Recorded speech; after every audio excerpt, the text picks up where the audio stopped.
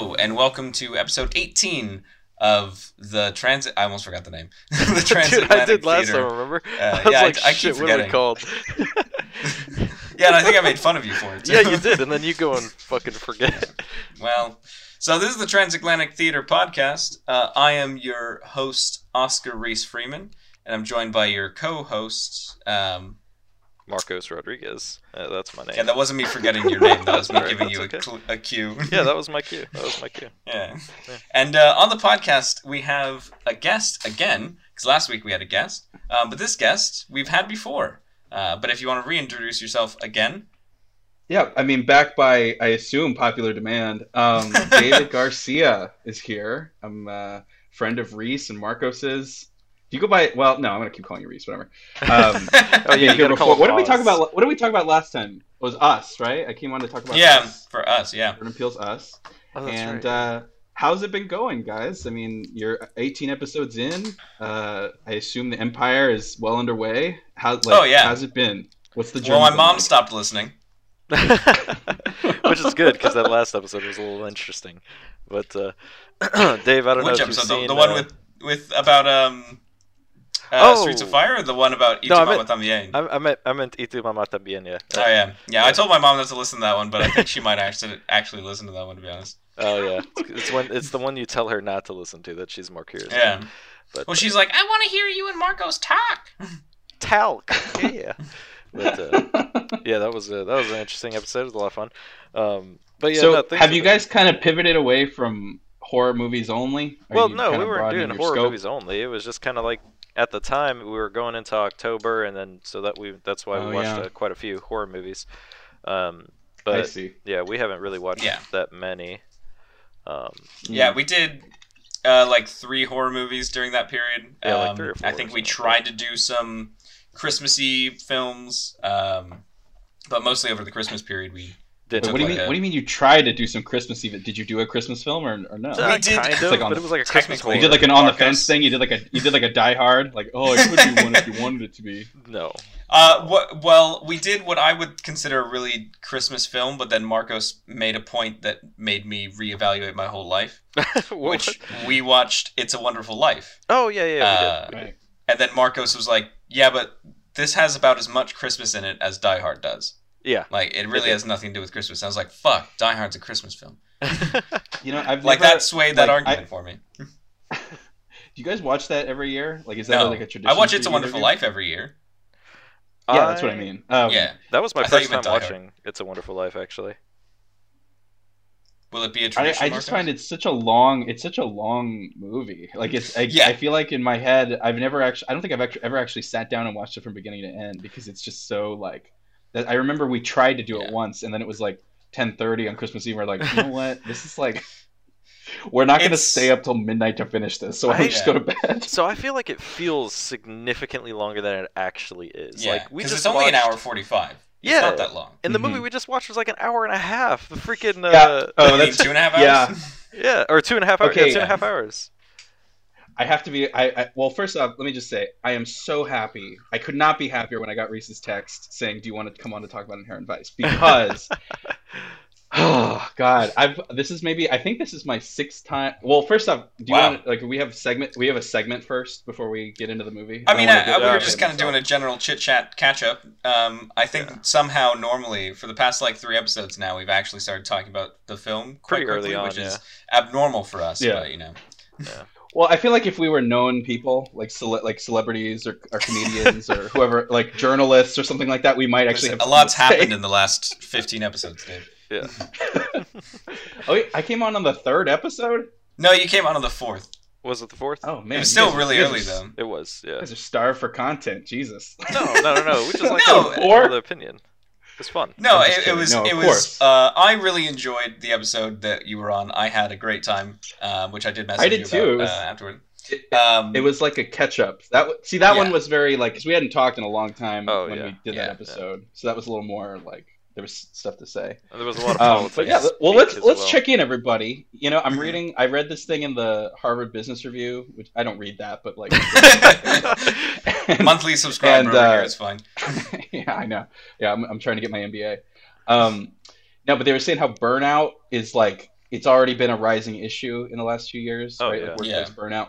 Yeah. But it like the pandemic for certain people has just like exacerbated it so yeah, much of course. further than normal. Mhm. And one of the things that they said, like, you know, it was written for like business managers or leaders, you know, bosses kind of thing. And it was like, like, you know, which I definitely consider myself one. And it was about how like people need to make more space, like in meetings and stuff, for like just general check-ins besides people's work.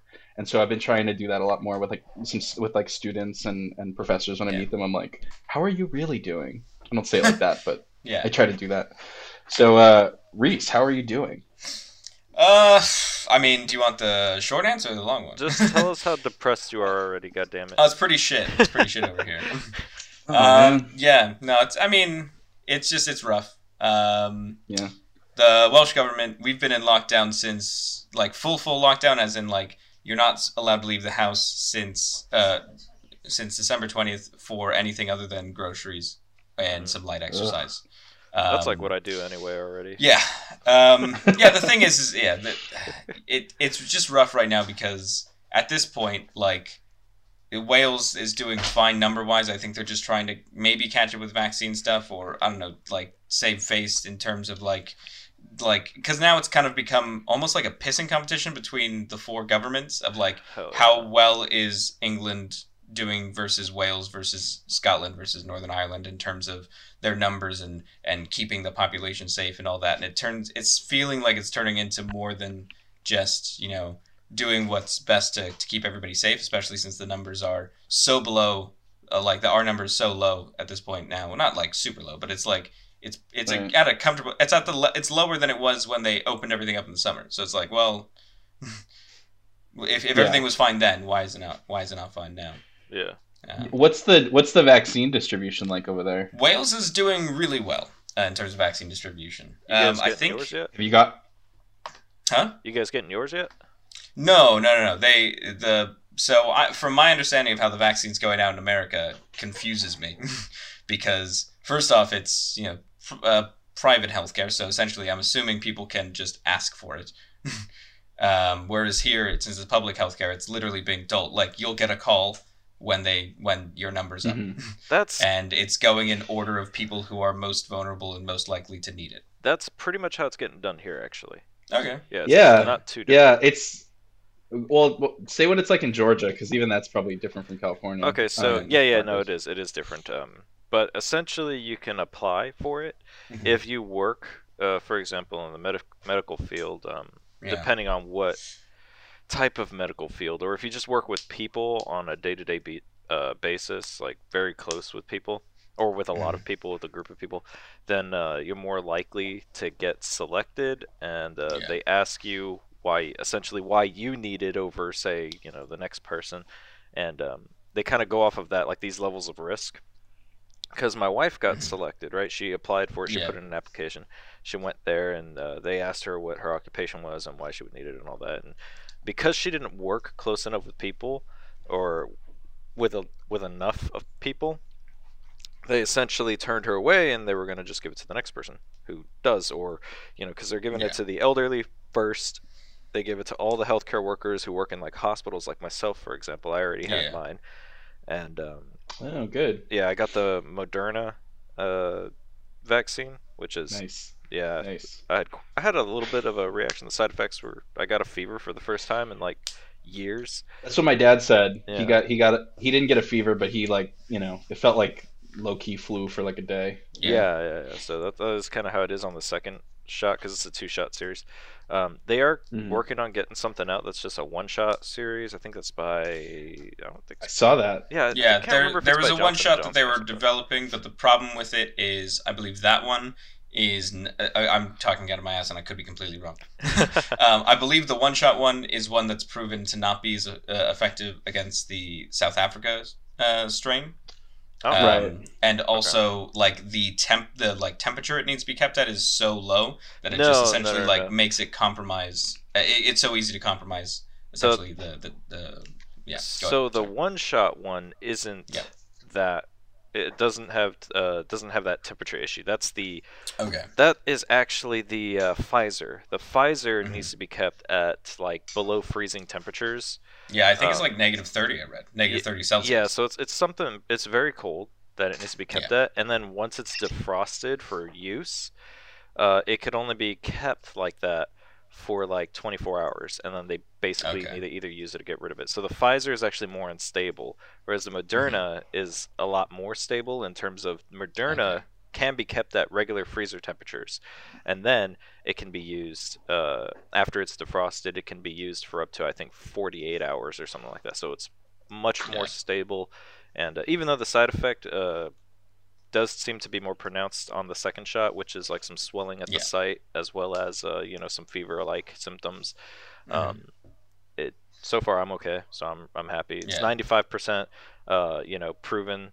Obviously that's only in regular healthy adults though. This doesn't count for children or women or pregnant women or the elderly, because you got to be careful when testing with those groups.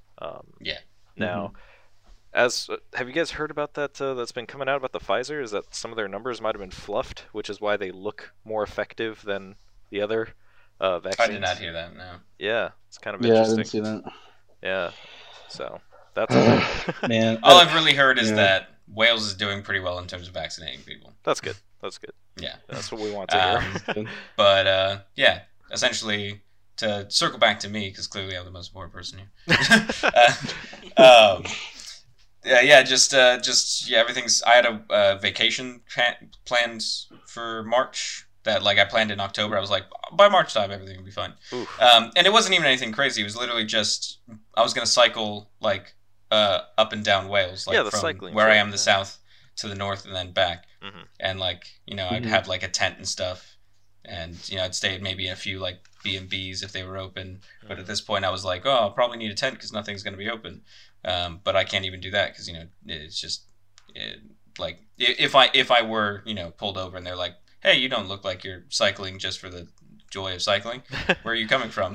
And I was like, I'm from down south. They'd be like, great, here's £10,000 fine. Yeah, that sucks, dude. Yeah. Hey Reese, do you think cycling from Monrovia to Vegas would be a cool trip? No, because that part just before you hit Vegas where it's fucking uphill for 30 miles and even cars are like, fuck, this is hard. And that's the end of the trip.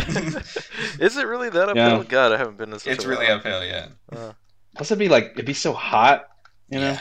Although I would never do that ever anyway, but it's just it's quite I wouldn't be like, let's cycle through the place called Death Valley. That's just not. Yeah, dude, that's sick. Can you imagine?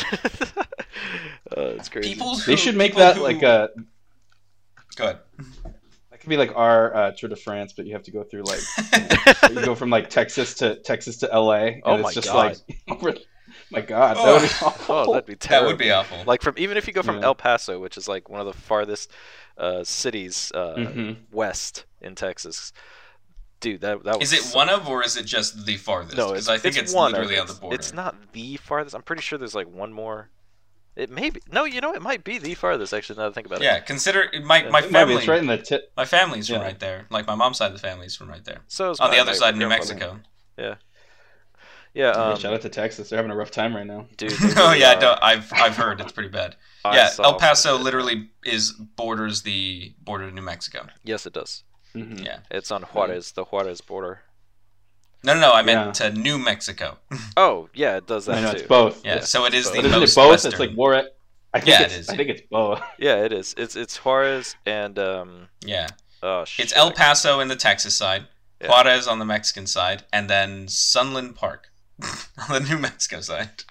I gotta say, one of my favorite things is when people from the UK talk about Spanish words and stuff. I just love how you pronounce the because it's you have Spain there, so there is a reason why Spanish words come into your vocab sometimes. But I don't know, it's just interesting. It's what else is that from? Yeah, never mind. No. I've talked about it a few times, and we talked about it also on the episode about Y tu mamá también. Yeah. About how because she's a Spanish Spaniard speaking lady. Spaniard speaking. Spanish. She's Spaniard a Spaniard speaking Spanish from Spain. But no, like I've heard so many times over here like Spanish from Spain like accent, and I can't understand it. Right, with like the Ibiza. Yeah. And like there's certain words that do get me, such as Rioja instead of Rioja. See, like that is one, like I don't even know what that is. I can't even, like, if you didn't spell that, I have no idea what you just said. Yeah. I don't know. And then like it just they say chorizo instead of chorizo. Oh. That's weird. Which I'm like, where's the th coming from? Where, like, what's going on? Like, is that the z for them? It's like you guys invented this language. Like, speak it correctly. You know? No, it makes Jesus no Christ. sense. You know what? I was just thinking about that. Like you know how, like, I don't know. Well, you both were from LA. You know, like Los Feliz, like it's not pronounced correctly. It's supposed to be Los Feliz, but people say Los Feliz, and people will correct you about it, right? Like they'll say like, oh well, actually, and I'm like, I'm not saying that it's wrong. Like, you pronounce it however you want, but I think it's weird to correct people. It's like that other colonizers' language. Like, we have to be all deferential because it's like Spanish versus English. Like, either way, it's not being pronounced correctly. Like, fundamentally, it's not a native language. Yeah, it's not a native language, so I kind of get where you're coming from. But, like, I'm kind of more on board with that now. Like, I always thought it was odd that everything in LA, like, has Spanish names, and then we just, like, say it in the whitest... Like, we say it like that white girl in Spanish class who's not trying. Oh, yeah. Padilla. I don't know. I mean, like... I think you could... I think that's fine. Like, I wouldn't tell people it's pronounced Los Feliz, but I think it's, like, kind of like people from Missouri say Missouri. Like, it's kind of like that, where it's just like, it's how you say it if you're from there. Yeah, can I tell you guys something that pisses me off? Yeah. So, go on. I'm in Georgia. There's a city. There's a city over here. It's not far. Georgia? It's called Martinez, right? I've been corrected so many times on the pronunciation of that name. It's Martinez. Oh my God. And I'm like, excuse me? You can't tell me it's Martinez. Like, are you kidding me? Don't you know who I am? I'm Marcos Rodriguez. Rodriguez. Rodriguez. Yeah, it's fucking so stupid. But you know, like I guess that's true. You don't want white people, like their own definitions of stuff. My argument for it, why I'm more in favor of it now, and why I think that there's a little bit of a reason to correct is and I get where you're coming from, David, because it's more like, it's not like we're trying to be like, let's remember the language of the people who were here. It's like, let's shift from the English empire to the Spanish empire. But like, from someone who's like over here and kind of very proud of Welsh heritage, like Welsh words being pronounced, when people like say Welsh town names incorrectly, or say Welsh things incorrectly, like, you want to be like, oh, here's how you actually say it, because this is the name of the place. And if you change the name, you end up with like, there are maps of the UK from like the 40s and the 30s where like an English person wrote it and just didn't care and just wrote down whatever they wanted. Right. And like it's a mess.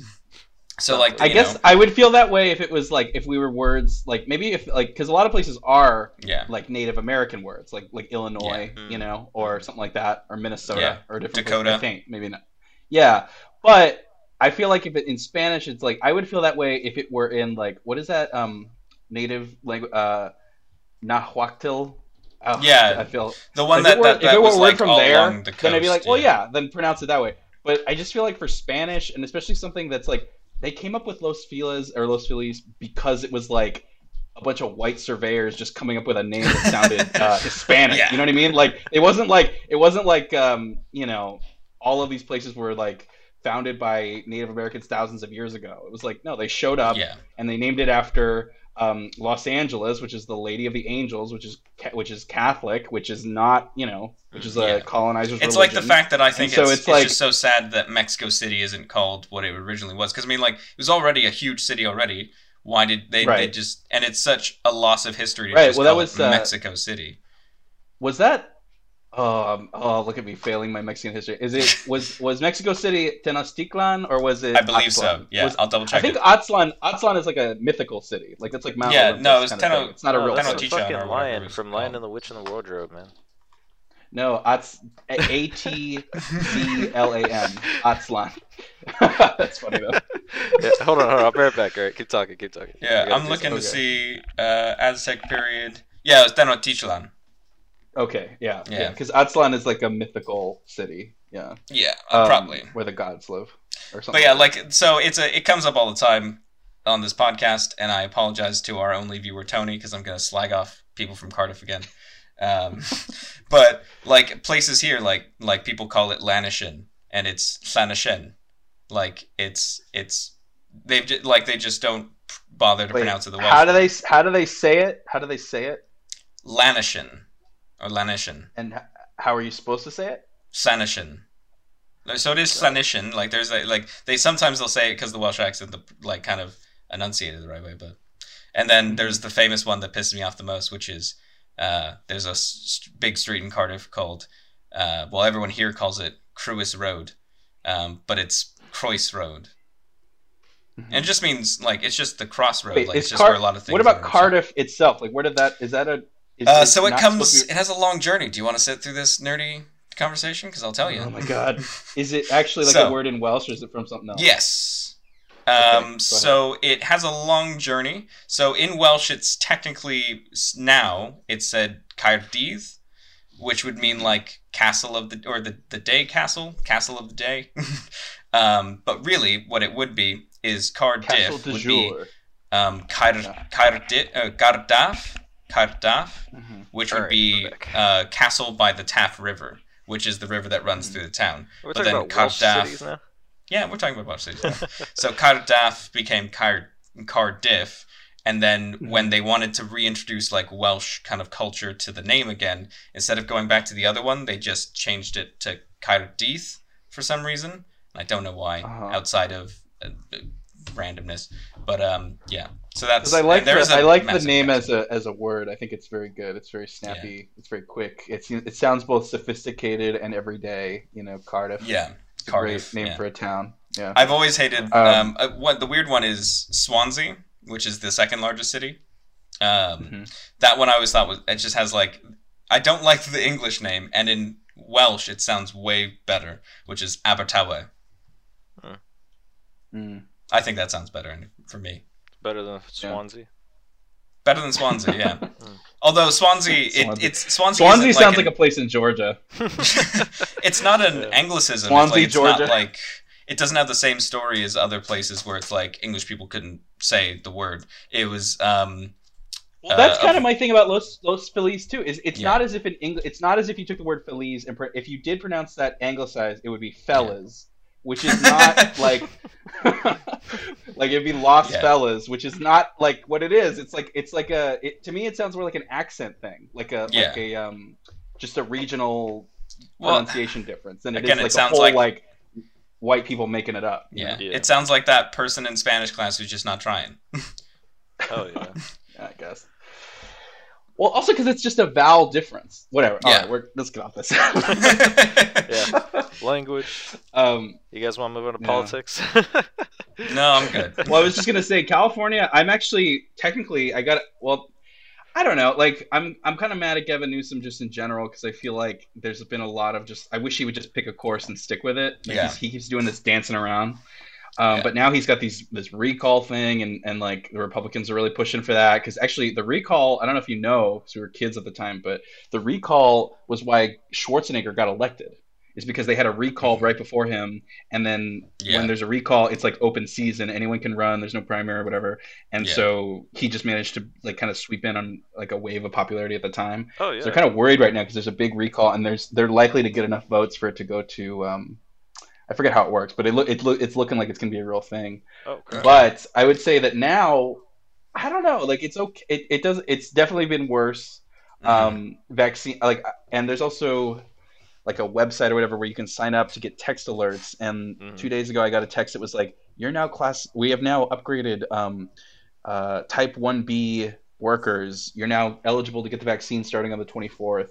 Okay. That's cool. But that includes like all restaurant workers, all like I think that's actually like the big like restaurant hospitality workers, which I'm Yeah. like, you know, I as much as I like appreciate that I'm qualified, like I can wait another couple weeks. You know what I mean? Like Yeah. I work remotely, I don't go out, like I don't have a job that demands I be there in person. Or even like my friend Melissa, she's like she's working at these like community teaching hubs. She's a teacher, Wow.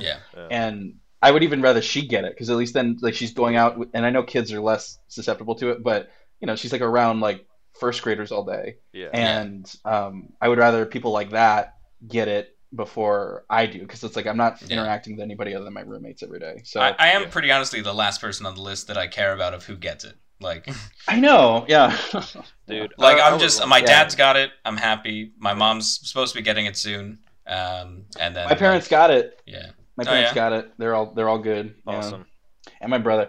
I guess veterinarians are classified as agricultural workers, so they were actually on the first or the like maybe like the I don't know. I forget. They were like the first one was like over 65, and then they were on the second batch. Oh wow. The whole They already Gavin Newsom thing, though, like I think he's done just like political suicide of the fact that he's just tried to please everyone and basically made everybody angry at him.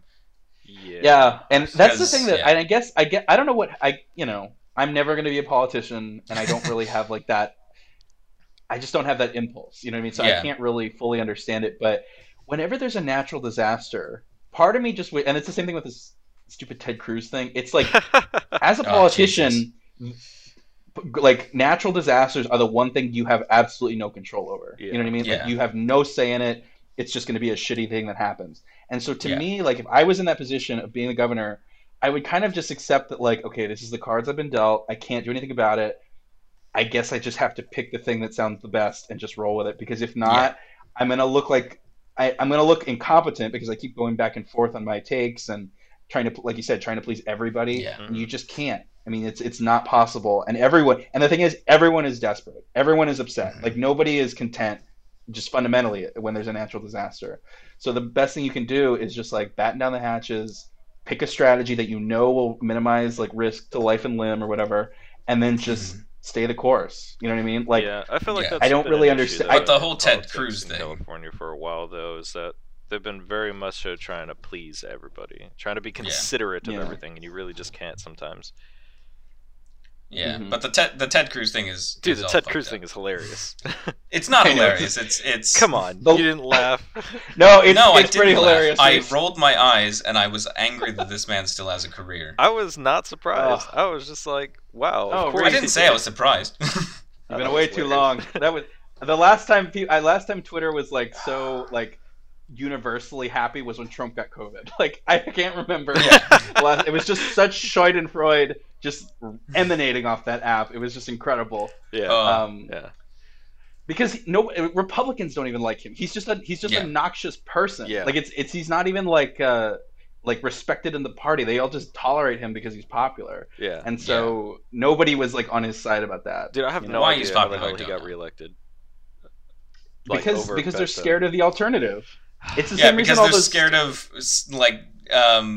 To be fair, Beto O'Rourke has kind of proved that he is a little bit of an idiot, but Yeah, but I mean, come on, fucking Ted Cruz. Well, yeah, I mean, and I think also like it's the same thing of that got all those Latinos on the border to vote for Trump. I think it's just sort of a thing of like we're not like against Biden necessarily, or it's not actually. Excuse me, it's not that we're for Trump per se. But it is a thing of like whatever Biden and whatever bullshit we've been led to believe is going to happen in the Biden administration. Yeah, we are scared of that.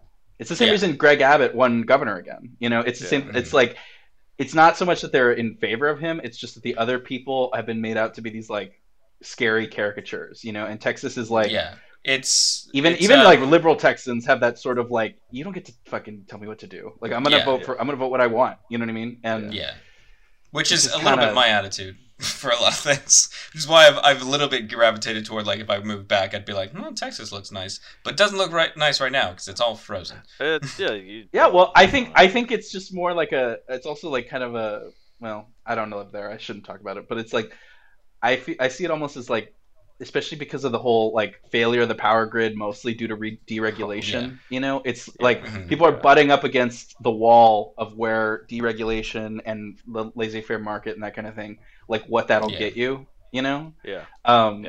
And so I don't know, and I know a lot of people are moving there because it's they don't have income tax, so you know. Yeah. Well, you know, it's crazy too. It's like they're price hiking up that electric bills. Have you seen that? I know. It's ridiculous. Yeah. Some people's well, that's what I'm talking about. Thousands of dollars. It's the free market, man. Yeah. You know, why not? It's fucking insane. The problem is as someone who lives in a country where things are a lot more to the left than America is, I can see all the problems of it, but at the same time, I'm like, there's a lot of problems that existed over there that are just not in my mind anymore now. And that's it's picking your battles. To be honest, I think the battle of do you feel like you're going the other way where you're like we're too regulated, like we got too much. I do actually. I think I've moved when I move every time I'm here, because when I first moved here I thought so, then I moved back to the States and I was like, oh, everything here is just too unregulated, and then I moved back here and I was like, everything's too regulated. Like I am very much, I think, as time has gone on, I still think I still consider myself like a socialist and very left-wing, but in all reality, in terms of economics, I think I am a bit more in the middle than I really would like to think that I am.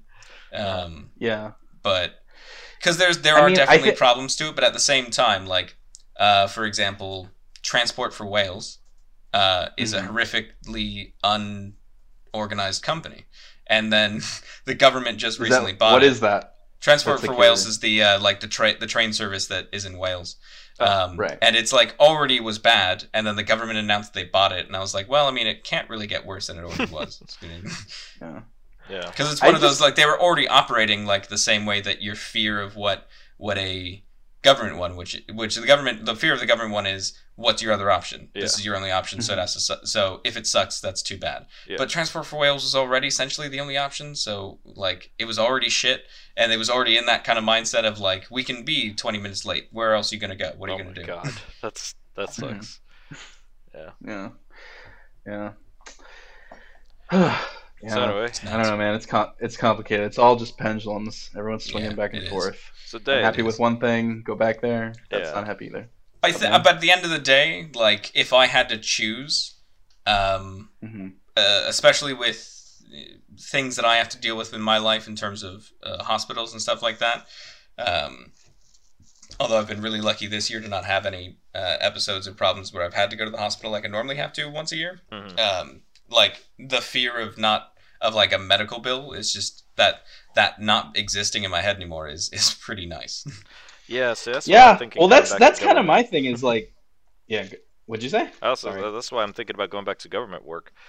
Not only do I get like cool ass benefits like retirement and whatever, but also my healthcare is pretty much just taken care of. Yeah. That is, what do they call those? There's some kind of word for people that work in government. It's like the type of healthcare is civil called servants? It's called oh shit, dude, I forget actually. No, I meant like it's like you're like the steady, you're like the stability, you're like the actual stability of government. You know what I mean? Because like presidents come and go, senators come and go, mayors come and go. Like all the that establishment. Yeah, but there's like a phrase that I'm trying to think of where deep state. Got it. Yeah, the deep state. Yeah, get on that deep state payroll. That's where the real money is. No, it's just I just mean like it's like you guys are like government workers are like the actual people that like make the government work. You know what I mean? I don't know how else to say it. Never mind. Whatever. I'm blanking. What were you gonna ask me? What were you gonna say? Yeah, I was gonna say you know about Hunter S. Thompson? Yeah, I know about him. Like, Paul, before can I derail the conversation just a moment before we start to try and segue into the film? Sure. Yeah. Okay, because I realized that Dave asked how all of us were doing, and I was the only one who answered, and I feel kind of bad about it. Oh yeah, Marcos, how you doing? I'm doing all right. Just working. I mean, I got my vaccine, so that's fantastic. My job is starting to piss me off a little bit, though. I already told Reese about this, but I think all jobs should give at least the rate of inflation raise every single year, you know? Right. And I have that. Yeah, exactly. I don't think it's every year, but I think it's like, it might be every year. I think it should be every year, you know? At least the rate of inflation, you Yeah. know what I mean? It's like 1.8 to 3% sure. max. Absolutely. And so, well, that's how that, like, isn't that fight for 15 thing that's happening right now? Well, it's been happening, but that's a little different. But I think they should do at least the rate of inflation every job. Now, so what my job decided to do this year is, first of all, they told us that due to the pandemic, they've suffered, you know, financially, which I highly, highly doubt. I work in the medical field. Hospitals made so much money this year because of the pandemic. The billionaires got richer because of the pandemic. You know, everything was bolstered. The healthcare industry completely bolstered because of the pandemic. So there's no way in hell that they lost money. If anything, they made money. And now, in order to increase their profit margins, they decided to, first of all, tell us that it's been tough for them. And then secondly, tell us that instead of giving us a 3% raise, that they are just going to take 3% off of our, you know, salary, essentially, and give that to us in like a and kind of like a bonus. It's not really a bonus though, because they're not taxing it like a bonus, but give us that just straight off the bat. And that kind of pissed me off because, you know, I work a lot of overtime. I work about $10,000 in overtime every year. And so the 3% that they're giving me doesn't include that amount of money. So they're really screwing us in that case. And then next year, when the rate of inflation continues, we're only going to get a 3%. So we'll essentially be behind on inflation, which is terrible. And it also means less money because the interest compounds over time, you know? And it's just been stupid. And also I'm being overworked as hell half the time too with this job. It's ridiculous. I didn't realize how much actual work there was going to be in terms of a workload at a hospital, especially doing the things that I do at the hospital. What do you do? What are you doing there? So I'm a biomedical equipment technician, which is essentially I maintain, repair, and asset management all of the medical devices in the hospital, anywhere from anesthesia to ultrasounds, you know, incubators for infants, you know, just a whole lot of different things. It's really, I'm really like kind of one of those general, you know, workers, how's the saying go? Jack of all trades. I do have a specific thing that I am trained in though, which is like sterilization, sterile processing and stuff like that.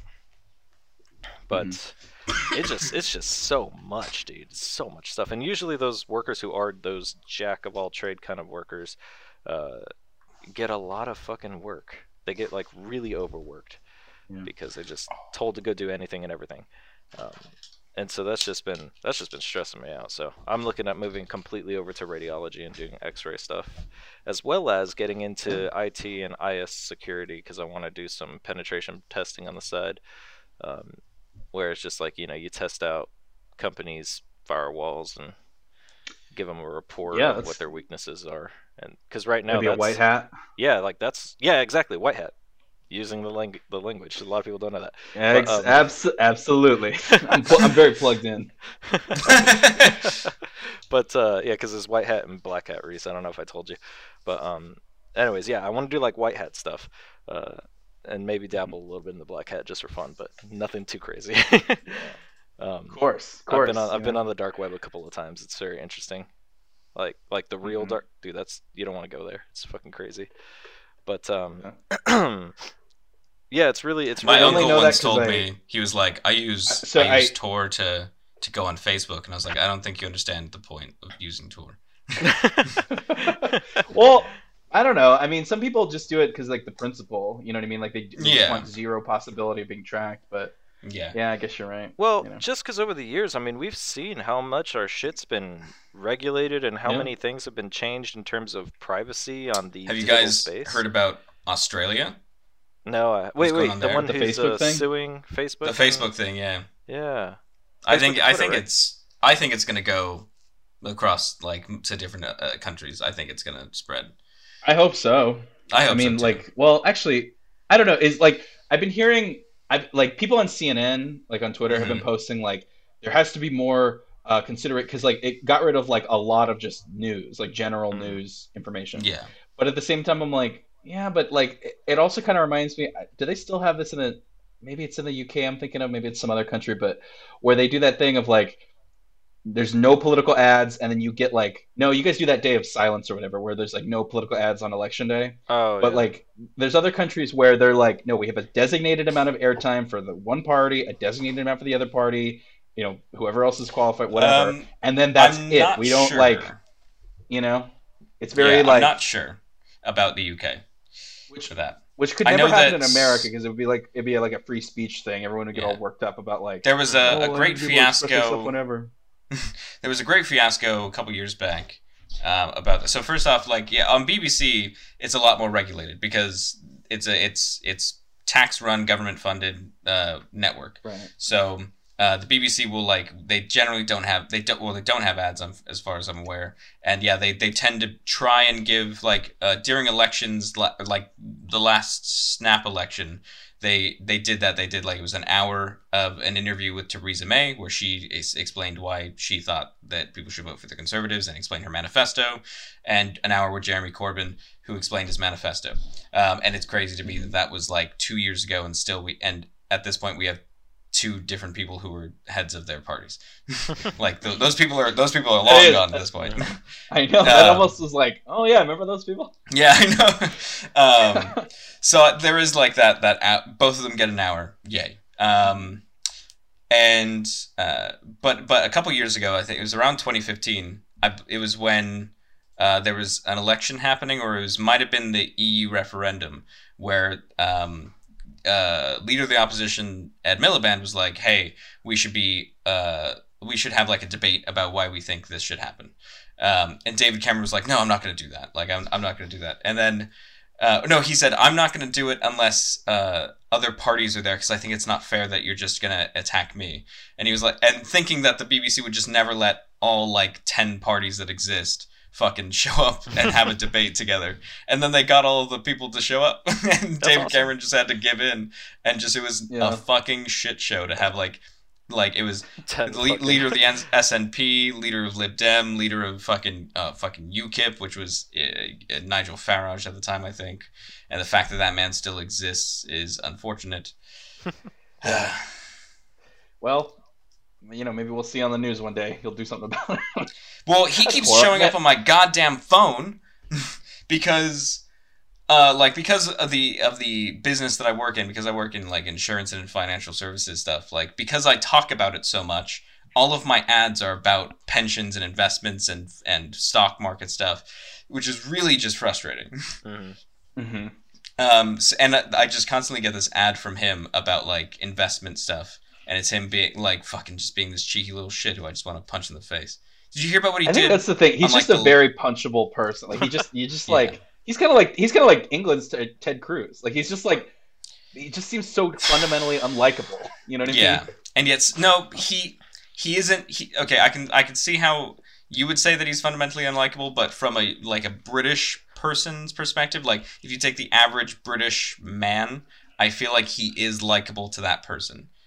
He is that kind of kind of cheeky, kind of oh, I'm just sticking it to the man, but I'm also posh, kind of weird thing that he has going for him that gets him people to still stick by him. Yeah. He did this horrendous thing in his last day in the EU Parliament, or whatever it's called, where he fucking showed up and he started waving the British flag as he was telling them goodbye, and they were like, "It is against EU regulations to have any flag other than the EU flag in this chamber. You need to leave now." And all these fucking people who all these really right-wing people in the UK who voted Brexit and stuff like that and still stick to it after all this time, we're like, "Oh yeah, fucking show them, Nigel." It's no. I know. It's and the thing that sucks is that if you and I'm not saying they shouldn't have, but yeah.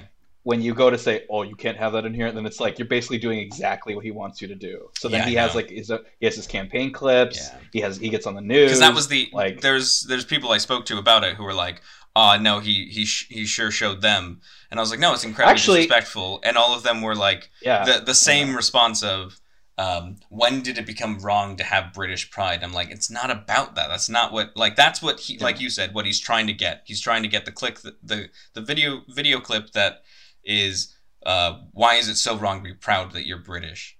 But in reality, what it is disrespecting what it is in the Union and what it means to the fact that the European Union is trying to be impartial in everything, and like isn't trying to invoke nationalism to that kind of extent, because, you know, in the words of former president of France, Hollande, where he was like, the whole reason this whole establishment exists is so World War II doesn't happen again.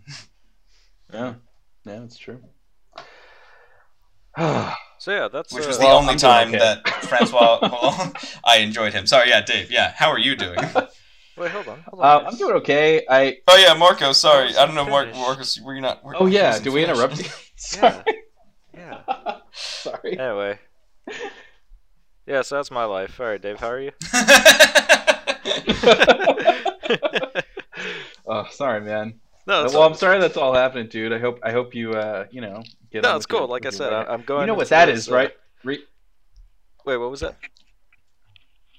I was gonna say, did Reese actually? You know what that means, generally speaking, right? Like what a white hats and black hats. You know what that means? No, I really don't, and I feel like it's gonna really push the length of this podcast if we try and explain. No, it's not. No, it's real quick. It's difficult. Yeah. Yeah. Who wants to explain? Why either of you like? If you're a hacker, you can be a white hat, meaning you work for a company or some kind of institution. Oh, okay. Testing software, like using your powers for good. And if you're a black hat, you're breaking into like stuff you shouldn't, and doing illegal stuff. And that's so bank it's like accounts, like the Old West, stealing people's banking information and selling it online and the dark web. That's a black hat. Yeah. White hats essentially hack and then push updates to prevent black hats from doing the same thing they just did. Yeah. That's what it is. In the internal cyber war. Yeah, dude, it's first of all, there's like a huge growing job market for that. Like it's crazy. So I would love to do that on the side. Absolutely. And I'm really getting into Linux, so I have a couple of different programs here. I've been talking to the IS guys at my job because there's health information security that biomeds like myself have to kind of talk with from time to time, because there's a lot of PHI, which is health information regarding patients, and it has things like social securities and other things like that, medical records, which can people use to steal identities and whatever. So there's all that stuff on that side. That's what we in the UK call GDPR. GDPR? Really? Yeah. Global Data Protection Resolution? Okay, that's what you call it. That's what you mean. All right. But yeah, so it's honestly a really shit law, to be honest. Regulation, that's it. Yeah. So they have to protect against that stuff. So I've been talking to them, and I think it'd be a really cool job to do like freelance stuff with for a little bit, and just kind of make a little bit of money on the side. It's something I can do for my house. Maybe if I need to, I can go in and actually get hooked up to the network and do some testing on their servers. But I find it fascinating. I've been getting into Linux a lot lately because of it, and then I just want to do that stuff. So that's what I want to do. That's where I see myself going. Don't plan on working extremely hard until I die, because I see these other guys like Dave. I'm the youngest guy in my shop by 30 years. Mm-hmm. Right. Everybody else in there is in their 50s and up, and they're all working just as hard as I am, and I cannot imagine working like that for fucking 30 more years and not getting paid really that much more either for it. Yeah. So it sounds like bullshit to me, and I'm gonna move on from that. I'm gonna move on to a different thing. I want to do radiology, work on an X-rays, getting paid more to work less, and also do some extra stuff on the side. Yeah, that's always my biggest worry in any job I'm in, is when I see people who are a lot older than me, and I know that I'm making around the same money as them. Yeah. And I'm like, it's freaking sad. Oh, that's not where I want to be. Yeah. Yeah. That's kind of USF too. I mean, it's different. It's admin work, like in an office, but it's like, you see people where it's like, you've been here for like quarter century or something like that. And it's like, I got this job at like 20 out of college. You know what I mean? Like, and you're doing this at like 35, Yeah. and then it's not like I get it. Everyone's different. Maybe that's works for them, you know. But it's just kind of like if I turn into that, like I don't know what I'll do. Like it'll just be like a failure in my head, which I don't know. Maybe we're just young. Maybe that's like a young person's way of thinking. But Well, yeah, I feel like I need to constantly be moving forward towards something. You know what I mean? Yeah, I've reached. You gotta have a Biomed purpose. 2. Yeah, exactly. I mean, I've reached Biomed 2, which the only thing after that is Biomed 3 or literally manager or shop foreman, and that's about Right. it. But in order to get those things, you need to have a couple more years of experience. I'm already at 6 years experience here with my current job, and then, I mean, maybe around 10, and then you also have to have some other certificate, like usually it's CBET certification or a college degree, depending on what route you want to go. And either of those things, I mean, I'm still going to end up doing the same exact thing I'm doing now. It's just a little bit more pay, but I don't want to keep doing this Right. same freaking slog through all this crap and being understaffed and all that stuff. I'd rather go work on some Yeah. x-rays, maybe try out doing some field service stuff, which sounds like fun because then I get to travel a little bit. Yeah. Yeah. So I'm considering that, but That's the biggest thing that I found. Like what I wanted from the job that I have now, and to an extent I got, which it was nice, is because I was just working in coffee shops for the longest time. I was like, I want a job where if I call in sick, it's not making someone's day a lot harder. Yeah. Okay, that makes sense. Right. Yeah. And that's the job I have that's now, cool. and it makes me really happy because it means that I don't feel that guilt if I need to take a day that's just like not even just a sick day, but like it's just a personal day where I'm like, or if working in a coffee shop, if I had to, we're essentially staffed to the minimum amount that people you need. Like it's always the minimum amount of people that you could need. So even getting a vacation. You say vacation and the manager's like, oh fuck, how am I supposed to schedule this? Like because they've kept the people at such a minimum to make sure that profits are high enough that upper management think they're doing a great job. That's so terrible. Yeah. But dude, so that's where you and I are very different. I like the guys I work with, but I'm gonna call the fuck off. I don't give a shit. I've always felt guilt. I've always been the kind of person who thinks that I'd rather me suffer than other people suffer. Yeah, like I'm happy to do that for other people. Like, that's just. I would feel the same way. I'm I'm sure I'd feel the same way. Yeah, if I because it's like even not even for like the manager, just for like the person who has to pick up for your shift or whatever and has to deal with that. Like it's like they didn't ask for that either. Yeah. But exactly. Yeah, it's rough. When I was talking to my boss about changing positions to like doing radiology side. Like he straight up told me, he's like, we really just need you down here to do this stuff, and I don't feel bad at all if I leave that area. And that's when you just go, cool, pay me more. Yeah, right. Like I don't care. Cool. Like that's not my fault. It's not my fault that you need me. Yeah. I'm moving up in my career to other things. You need to handle that. It's not my. I was one of the weirdest conversations I ever had. With when I worked so my first job ever was Subway. Dude, your boss. Dude, my boss was fucking weird. It was terrible. I ran into him like years later, and he was like, "Do I recognize you?" I was like, "Nope, never met you before in my life. See it." Wow. But I remember. So it was. I quit that job. And the reason I quit that job is because he wrote me up one time for putting more than 6 olives on someone's sandwich. Oh my god, are you kidding me? Yeah. And as I was reading through the write-up that he did, it said like this is an at-will employment, which means that you or the employer can like terminate the employment with no reason. And I was like, oh, interesting. And I just signed it, and then he was about to go on a 2-week vacation. So I was scheduled for, all these night shifts. Now the manager of the place was this guy. I forget what his name is, which makes me feel kind of bad because I really did like the guy. He was a really good guy, and you could tell he was just one of those people. He's like in his 30s. He had a wife and a kid, and he's finally found a job where he's like getting paid enough money to make life easy for them. Oh damn!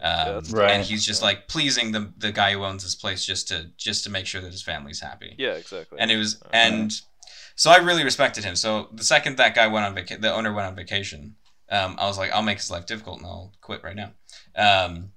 But I turned to the manager and I was like, listen, I'm done with this place. I'm going to quit. However, I'm scheduled for the next 2 weeks.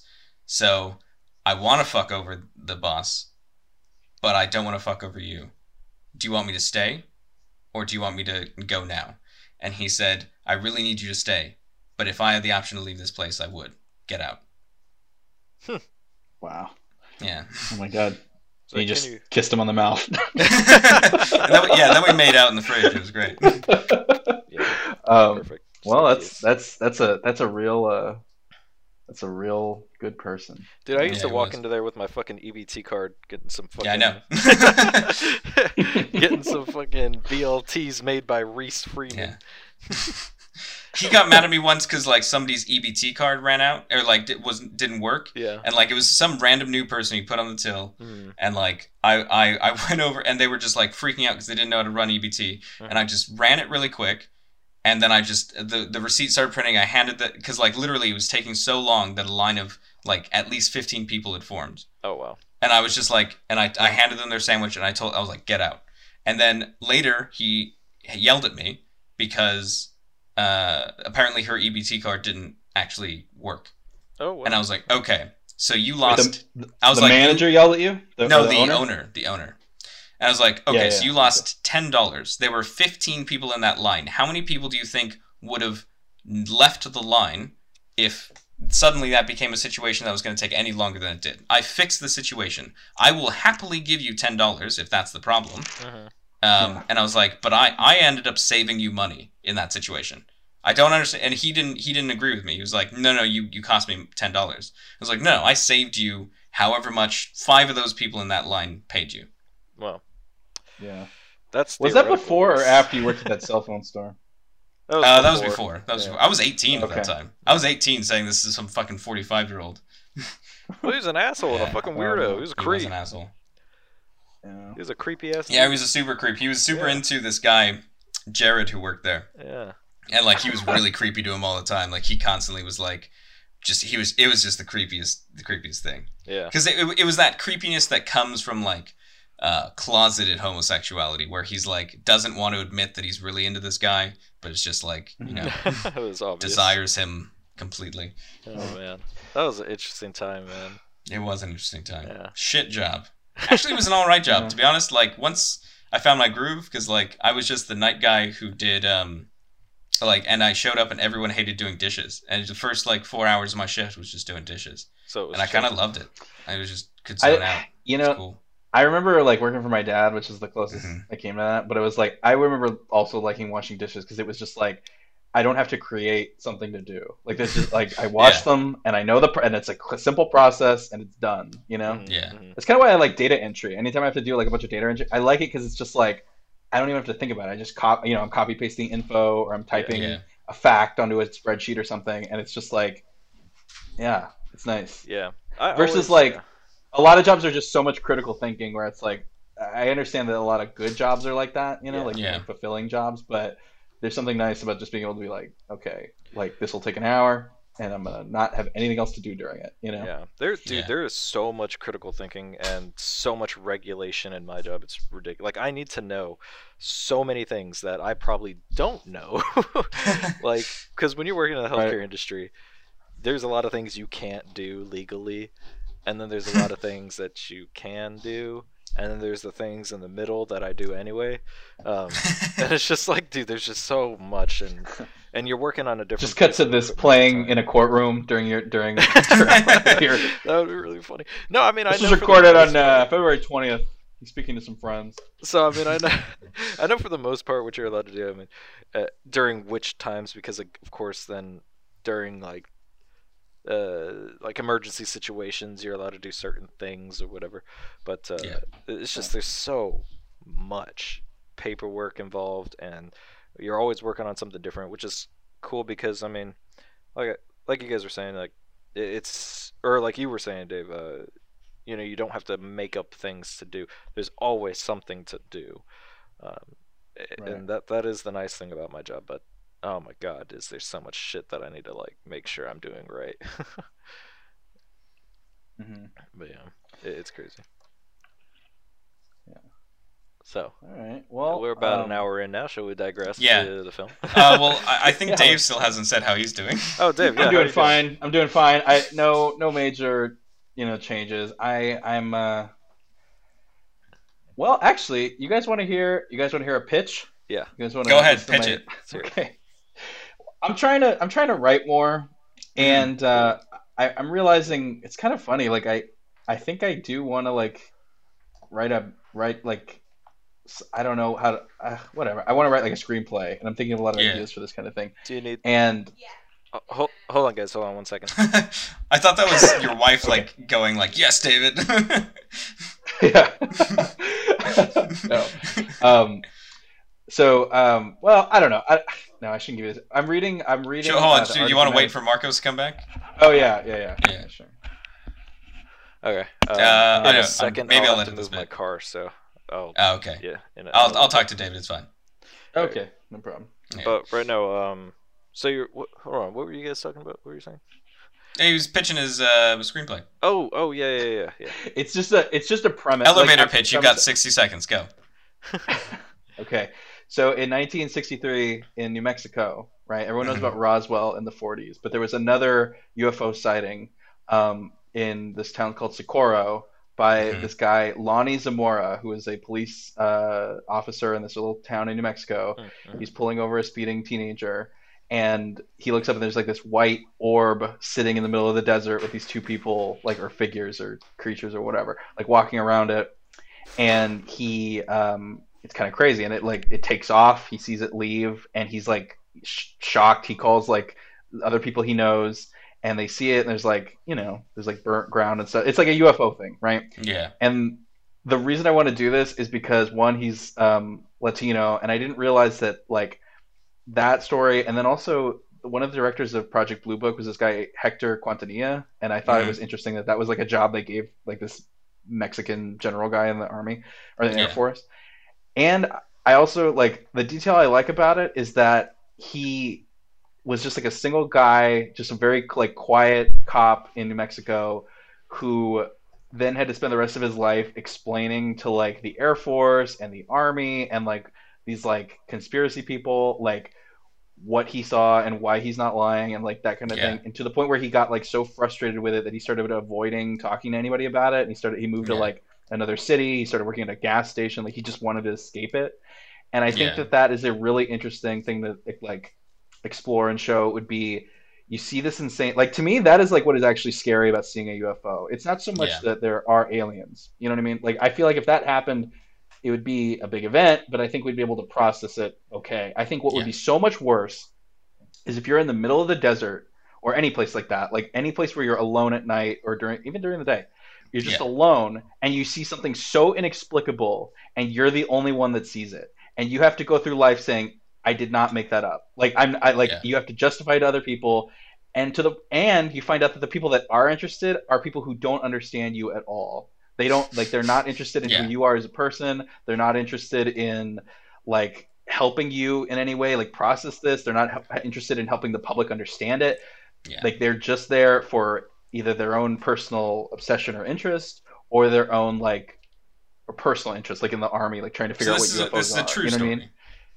It's a true story, and so I'm thinking about I think my plan for writing it though is I'm not going to tell it in a it'll be based on a true story. So I'm thinking about expanding it a little bit. I might rename it so it's not specifically about this guy, but I just like that idea of being. Also because in my head when I think of UFO chasers, I think mostly of white people, and so I think that's I think that would be such an interesting thing. It's this Mexican. I even love his name, Lonnie Zamora. It just seems so it's a good name. It's one of those protagonist names. You were ooh, that's a good one. That and it's and it's 63, and he's a cop, and just I feel there's a lot of dramatic potential there. Oh yeah, and definitely. I'm reading Especially this. the amount of people involved. Because I've actually heard about the story you're talking about, Dave. It's one of the only other UFO sightings that has an extreme amount of evidence regarding the situation. Yeah, because they found well, one, he's a super reliable. There's no reason for him to make it up or lie. He's a super reliable breaker, witness. Nothing, Yeah, and then two, they found burnt ground, like when there was like Yeah. charred grass and stuff, and then also like one of the president of the University of New Mexico even came out and was like, you know what, I think this was a prank by our students, and like I don't and it's like I just like I don't really like, to me honestly, I don't really care what he saw. Like I don't I'm not trying to prove that aliens are real or whatever. I just think that that must be such a interesting position to be in, where like I said, nobody really understands you, and you have to live with this Yeah. inexplicable thing, you know. Yeah. So that's I should work on it. That does sound really It's interesting, good though. I do like it. it's It good is that I cool. share it out loud. I also think that the New Mexico desert, like I went on Google Maps and looked it up, like the place where it happened. It's such a striking landscape. Like it's a very interesting place. And what's funny in Google Maps is like I actually found the place where they said it happened. It's kind of like off the highway. Oh yeah. And when you're going one direction on the highway, right, on Google Maps, you put the guy down and it's like sunny and it was kind of boring. But then if you go to like going south or whatever, like the opposite direction, Google Maps, like the day that they shot that, it was cloudy. And I remember that because I went to New Mexico and during the summer for vacation when I was like in fifth grade or something. And it does like there's these desert storms that happen and they are so like it's hard to explain it if you're just in California because there's such texture Yeah. to the ground, but like they just seem massive. Like it's when you go, like people talk about Montana, like the skies are so big there. It's Yeah. kind of like that, where it's just like it's impossible to ignore the scale of the landscape and the sky in a place like that. And I Yeah. just feel like visually it would be very interesting. Yeah. I think I think even you just get- coming from LA to like here, where like a cloudy day in the UK, you feel, because everything's like just rolling hills everywhere in Wales, like Right. you feel so confined the second there's clouds. Yeah, And even when there's exactly. not clouds, you just feel like a little bit claustrophobic because there's so many natural obstacles in the way of going outward. Whereas like Yeah, LA, if you climb on top of a tall building at the edge of Santa Monica, you could probably Yeah. see, Glendora. also there just aren't really storms Glendale, in sorry. LA that often. You know what I mean? Yeah, Like no, it's there's it's a not. desert, and it's like it's not desert. It's like that high desert stuff where it's like it's mostly just like normal rain, and we don't get a lot of. Mhm. Whereas like in SF, the thing I can compare it to is sometimes when the fog rolls in, it truly just looks like a big white like puff that's about to absorb you, and it like that's kind of what I am. And it's like, yeah, I just think that that's very striking. It'd be interesting to do. No, it is. And, The thunderstorms out there are crazy, man. Yeah. It's absolutely nuts. So I'm reading this book, like The Art of Dramatic Writing, because Seth Rogen was on Twitter and he was like, I'm gonna do a 30-minute Q&A, which I had nothing to do, and someone asked him like what's a book that he recommends about Yeah. screenwriting, if there are any that are actually helpful, and this is one, The Art of Dramatic Writing by Lajos Iger. It's like written it's like a very, I imagine if I went to film school, like it would be like a textbook. Like it's a pretty old and like well respected, playwriting book, and I'm trying to get through that. I'm finding it really helpful, because the thing that I have always had a hard time with, like even in school when I was doing like creative writing in college, like I can come up with a decent premise and I can tell like what is interesting, but I find that character development is sometimes the thing that I suffer with, and if you don't have that, then it's like the whole thing's just gonna fall apart. That makes Because sense. Well, Yeah. if I can extend myself as someone to talk to about it, I wouldn't mind, because I've always found my hardest thing for me is coming up with concepts. However, as someone who watches a lot of movies and thinks like that wasn't great, if they did it this way, it would have been better. And I just think Mhm. like I'm not good at coming up with premises, but I'm good with hearing something and then going, this could be tweaked this way, and it would just be 5 times better. Like all you need is Right. this one little tweak. So what, like an editor? Huh? So like an editor? Kind of like an editor, but just somebody. It's more of just somebody to bounce ideas off of.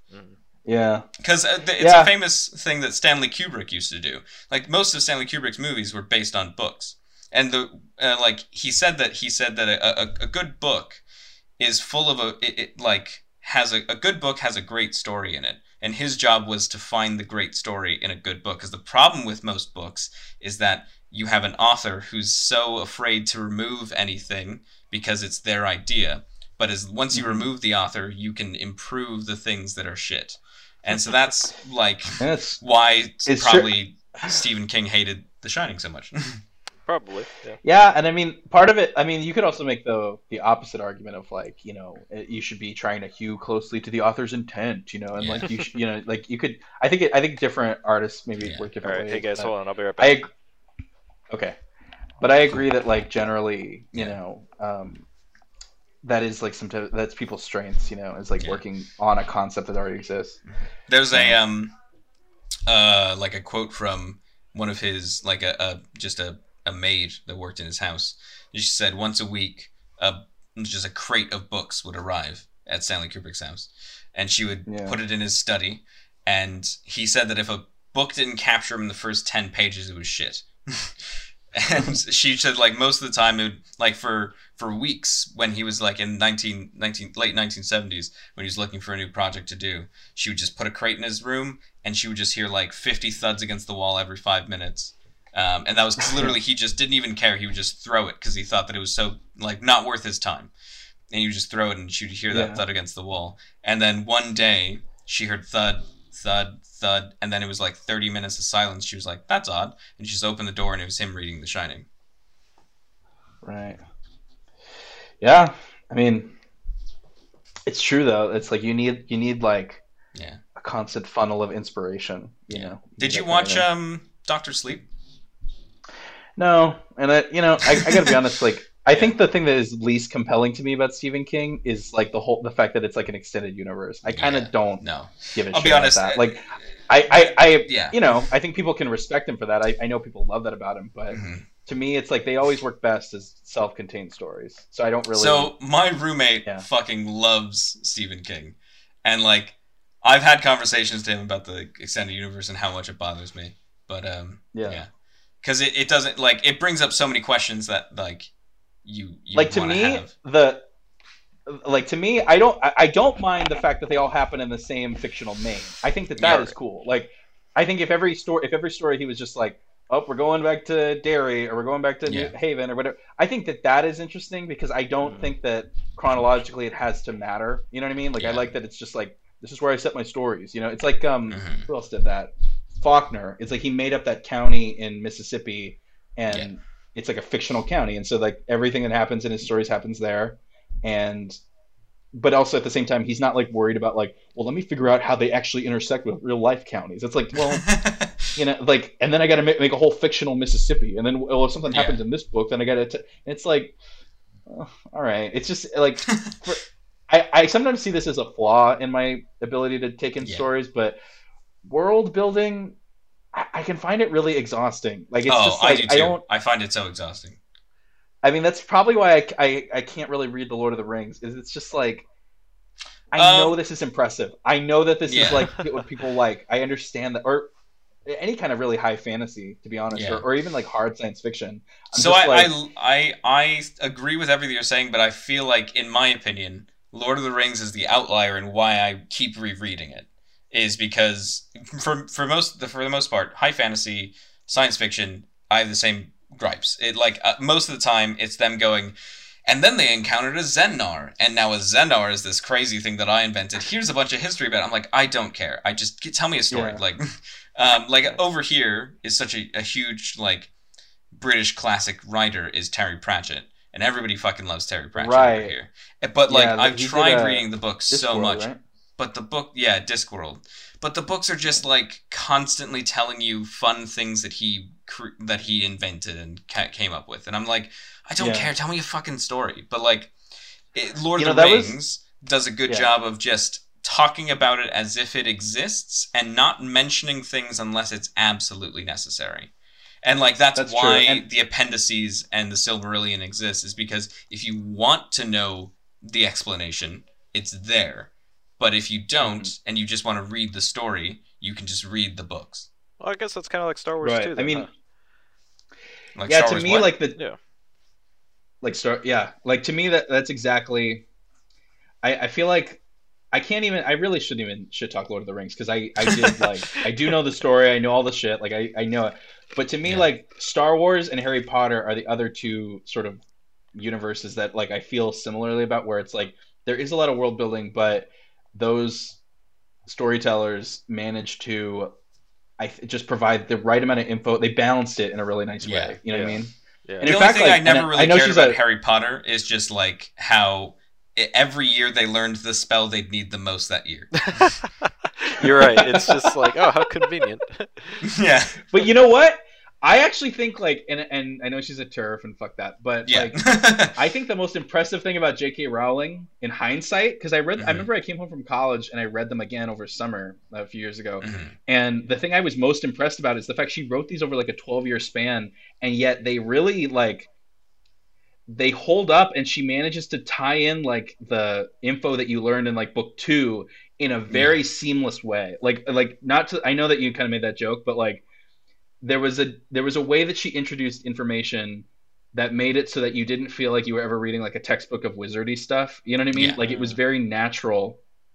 And as you accumulated knowledge through reading the books, especially if you did it like in real time when they came out, like you never got the sense that you were being like force fed a bunch of stuff. You know what I mean? And same with Star Wars. Like I think like the fact that the first Star Wars can just stand on its own with absolutely no backstory at all is like the perfect example of that, you know, where it's just like, you know what you need to know. You can make some assumptions here and there, like based on your like previous experience with science fiction or whatever.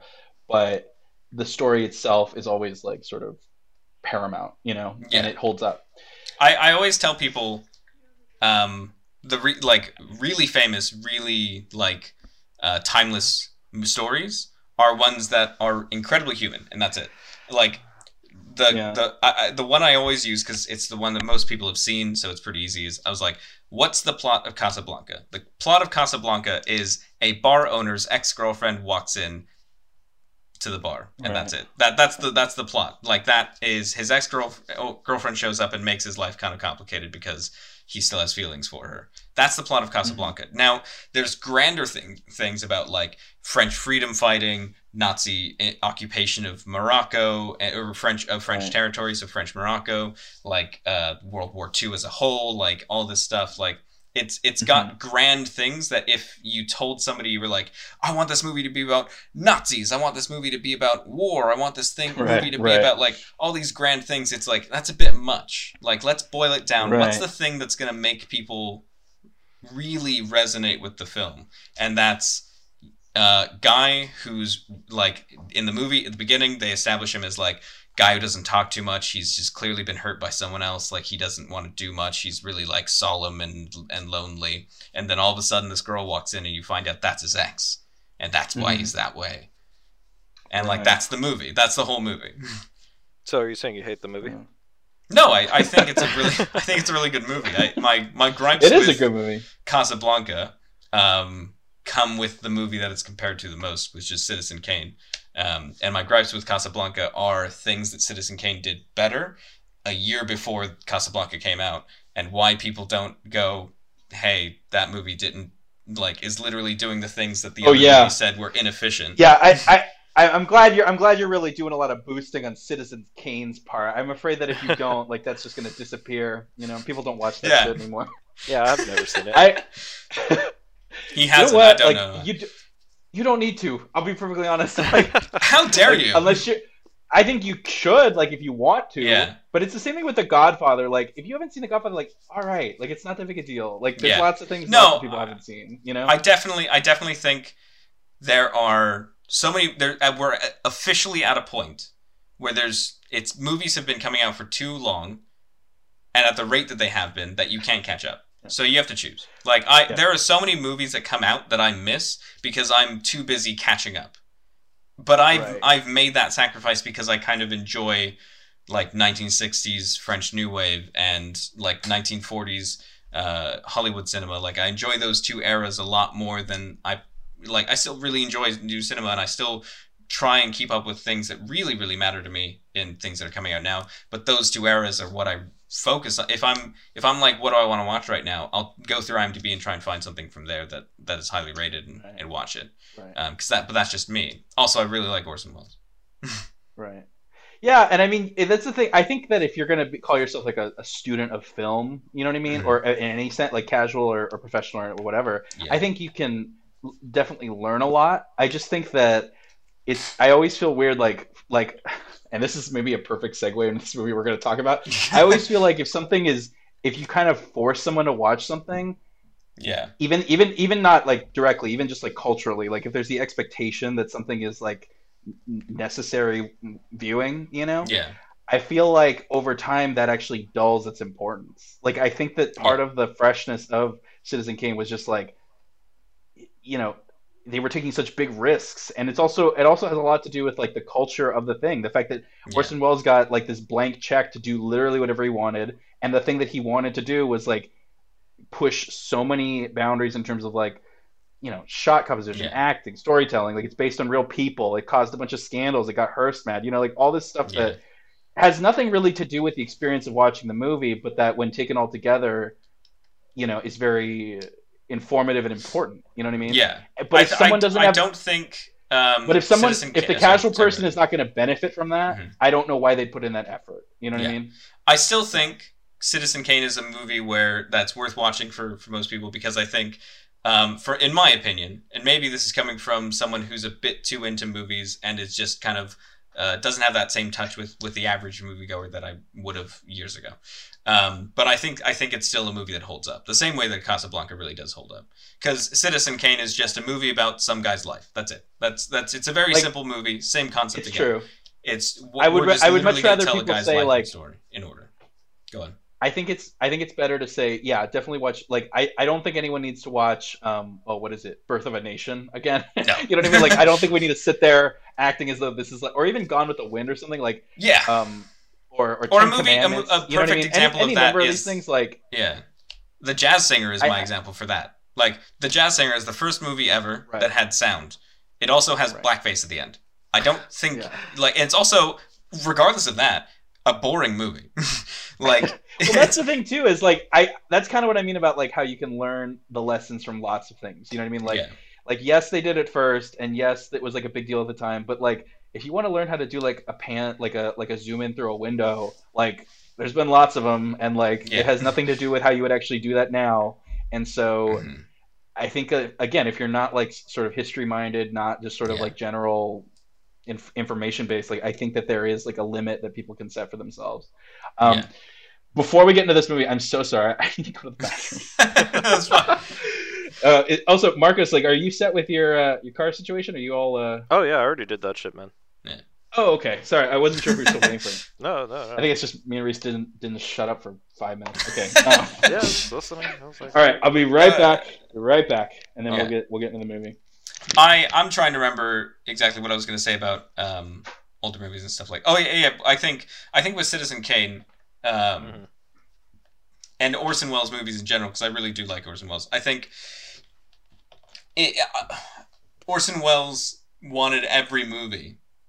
He wanted to do something. He didn't like seeing people do the same thing all the time on the screen. Like, he thought that was boring.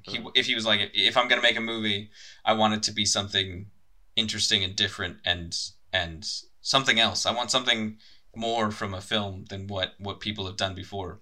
And so all of his films are like that, I think, in my opinion. I think Chimes of Midnight is like that. I think F for Fake is like that. I think Touch of Evil is like that. And, I don't know if I've ever seen an Orson Welles film. I don't think you probably have. Because all of his other ones are a little bit lesser known anyway. And if you haven't seen Citizen Kane, I'd be shocked if you were like, oh yeah, I love Touch of Evil. Like, yeah, no. I don't typically watch movies from these eras. So yeah, makes sense. So that's my problem as well. Like, I have trouble keeping up with movies coming out because I'm trying to keep up with movies that came out 40, 50, 60 years ago. Yeah. Oh shit, Orson Welles. I'm looking at him now and I'm like, holy fuck, he's the guy who was drinking wine and had that shitty ass commercial. Yeah, he did. Yeah, he had that famous commercial where he's fucking shit-faced. Yeah, that's hilarious. Did you see his did you see his Peep ad? His Peeps ad? I don't know. No. Oh, it was a tweet. Maybe if I can find it, I'll send it to you. He did a print advertisement for Peeps marshmallows in the 70s, and it's bonker. I'll send it to you. It's crazy. But I'll be 100% honest, Marcos. I rewatched it recently, so I'm not going to do it very soon. Rewatched what? I'll tell you in a second. Jeez. Okay. I rewatched it recently just because I was thinking about it. But I'll recommend it one of these days. It would be another double bill one that we'd watch. Oh, okay. Because in 2018 they released a documentary and a movie on Netflix. And the documentary is called They'll Love Me When I'm Dead. Okay. And it's a documentary about Orson Welles as well as him trying to make the last movie he ever made, which was The Other Side of the Wind, that literally didn't get released until 2018. Yeah, I saw that actually. When I was just looking him up. Yeah, I saw that 2018, The Other Side of the Wind. Wow. Yeah, and it was literally, he died in 80 something, and 85. It was held up because the production company was owned by the Iranian government, which at the time when he was filming it was owned by the Shah. But then the Iranian Revolution happened, which meant the Shah was deposed, and now the production company would, because they were now owned by the new paramilitary government, wouldn't release the film because they said it was their property and they wouldn't give it to him. And he even lost legal battles trying to get it back from them. Jesus. And then even when that was released, his old lover wouldn't release the film and give it to Peter Bogdanovich to try and finish. Yeah. And it was nuts. And it took fucking 30 years to do. Yeah, that's a long time. I would love to watch a movie that was in development hell for 30 years. Yeah. It's interesting. I think. Sorry, go ahead. No, it's not worth it. I think it's a really interesting film, and I think you get a lot from it from watching the documentary, maybe even first, just so you understand everything, the history behind the film, and then understand when you watch it, even though I think it's still fundamentally an Orson Welles film, it is also a film that had no script and was just basically in his head, and then for 40 years, Peter Bogdanovich just had to sit there in an editing room and go, what do I think Orson wanted from this? Oh yeah, that's tough. Yeah, and it's edited in a way that I think still feels like him, which is really, really impressive and I think really well done. And I still think it's, again, exactly what I'm saying from Orson Welles of he wanted to challenge what cinema was at the time of the 1970s and even to an extent of today. But it's a really good film. Even after the rewatch, I'm close to considering it probably my favorite Orson Welles film. Okay. But it's hard to say. Yeah, I'd have to. Yeah, definitely be down to watch that. Yeah. So it's unfortunate that his Othello involves blackface, but it's a really good version of Othello. Yeah, that is unfortunate, but times change. Yeah, it was the 1950s, and he really loved Shakespeare. It's what are you gonna do? Yeah. I mean. He also did Macbeth, but that one's not really do blackface. Yeah, but no, it's it's that awkward kind of position with Othello where it's do you do blackface or do you just omit the fact that the character is supposed to be black? Well, I don't know. You could cast a black guy. Yeah, why would you admit? It's Orson Welles. He had a big ego, man. He had the ego the size of himself, and that was pretty big. So I guess so. Well, either way, okay. So I'm back. And I guess do you want to transition to talking about the movie? Yes. This week we did Inherent Vice. Yes. Yeah. And Marcos wanted to say things about Hunter S. Thompson first. I just let Marcos get that. It gave me if have you ever seen that movie Brick? Mm-hmm. No. You've never seen that movie Brick, Dave? All right. Well, no. It's kind of like this little dude. He's kind of like detective-ish. There's drugs involved. And it kind of gave me a little bit of those vibes, but also very Hunter S. Thompson. Just because this guy is crazy in this freaking movie. He's a weird dude. I have no idea how the hell he's a PI. He just kind of seems lucky enough that everything gets kind of thrown in his lap. He really doesn't. Are you talking about Inherent Vice or Brick still? I'm talking about Inherent Vice. Okay, yeah. No, It's one of those where it kind of was the cliche of a private detective of he just happens to know enough of the right people. Yeah. All the time. And then all of the right people come to him. Yeah. He doesn't even really have to do. He just gets fucking high, and they're like, "Hey, someone gave me your name."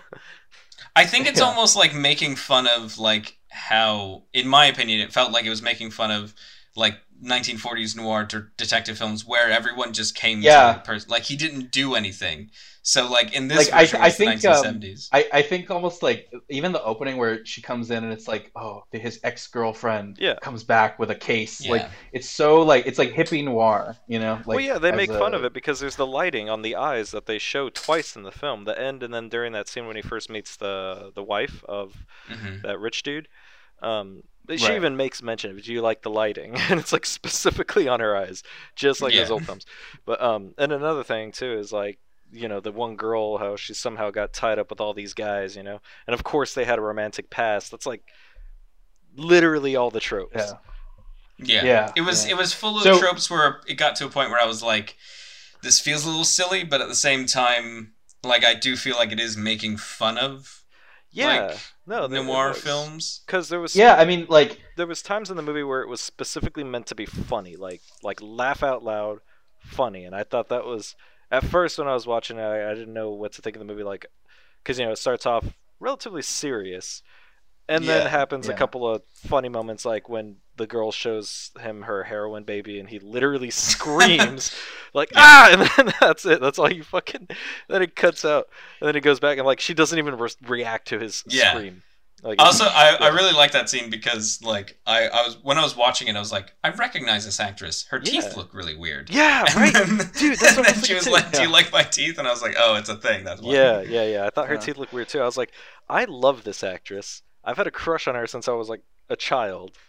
What else was she in? Donnie Darko. I recognize her name. She was in a movie. Called. Oh fuck, she is in Donnie Darko. Yeah, that's the girl. She's also in Bastard Out of Carolina, where she was like a toddler, and that's a really. She's in the last thing I could remember her from is the Neon Demon. Neon Demon. Oh, I never watched that. Yeah. That's it's okay. Yeah, I wanted to. Nicholas Winding Refn. Yeah, I was gonna say. But she's also. Let me just. Oh, what? No, go ahead. Sorry. Sucker Punch is what I was gonna say. Oh fuck yeah! Man, I try really hard. You remember how like everyone was excited for that movie, and then like literally the Saturday after it premiered, I was like, that was the worst movie. Oh, it was bad. Like the reaction that was just so. I wish I had your version of this story, Dave. Unfortunately, my version was everyone loved it, and then I watched it and I said, "What the fuck was enjoyable about that movie?" Yeah, it was not good. Yeah, that's funny. Well, I was gonna say. So, is this the first time you both watched it? This is the first time I've watched it. Yeah. Okay, so I've seen this movie thank you for watching it. Like, because I'll kind of always have time for Paul Thomas Anderson, to be honest. So I thought this was great. What? What'd you say? I said I'll always have time for Paul Thomas Anderson, like especially considering I know what originally prompted this episode is after we did the episode with you on it before in like November time or whatever. You said, "Oh, I can't believe you did Phantom Thread. I think Inherent Vice is like a much better Paul Thomas Anderson film." It was. I do. I definitely do, and I think my okay. So I'm gonna talk for a little bit because I need to give some backstory. No, go ahead. I apologize that we waited this long to let you talk about this I film. think that this is my 6th time watching it. I think, and it's one of those movies where I almost feel like it's unfair for me to expect other people to like it because it's so specifically like something I would love. It's Paul Thomas Anderson first off, but he's shooting California in the 60s. And he's dealing with this sort of counterculture versus the straight world dynamic. Like that to me is the main, other than sort of the noir references, which feel a little more like, sort of filmmakery references. The story itself is like, that is the tension in every character is like, do you want to be part of the straight world or do you want to be part of this dying hippie world? And so I knew that going in because I knew about the book. Like I knew that was what it was about. And I don't know if you guys looked at the trailer. The trailer's great. Like if I remember the trailer coming out and people being kind of so underwhelmed by it. I felt the complete opposite. I was like set for this to be like, oh my god, PTA about to just slam dunk this thing. So I go to see it on winter break because it came out at like Christmas. I went back to San Francisco for like a couple days early. And I go to the movies and I made the mistake of going to a 10 p.m. showing, and I also took edibles, and that was a mistake because and I don't know. I'll listen to your reactions in a bit, but the first time anyone watches this movie, I don't know, like it's so fast and so many characters, and it's so like it's almost like Big Sleep in that the mystery is so complicated that if you're not like super paying attention and also like catching a lot of references and allusions, it's really, really hard to follow. And and then given the part that there's the whole sections where like people are talking quietly or like talking in like riddles almost. It's just like Yeah. the first time I watched it, I fell asleep in it like halfway through, and I was like kind of mad. I was like, I thought this was going to be great, and it's just felt very frustrating. And then I think it must have been like 2 years later, I rented it on DVD, and I was obsessed with it. I loved it so. I think I even watched it also after the election, which was like a time of like reevaluating every thought you've ever had about like institutions in America, and yeah. I just loved it. It felt like even more relevant and important, and it's just like, I think it's beautiful looking. Like, I think there are shots in here that are some of the best shots PTA's ever done, which I know is a big claim, but I really feel that way. That's a big claim. And I've watched it now, like I said, 5 or 6 times, and every time I see it, it feels kind of like an understate. Like, this is going to be like his understated masterpiece. Like, it's not going to be for everybody. It's not going to ever get the same acclaim that like There Will Be Blood or Magnolia or Boogie Nights got. But for people who love PTA and for people who have a connection to this material, and also I imagine I haven't read a lot of Thomas Pynchon, but if you are a Pynchon fan, this is about as close as you can get to a cinematic adaptation of his work. It's also like his most consumer friendly, his most accessible work. Also, like, it's just for him it is a fairly straight up mystery versus a lot of his other work.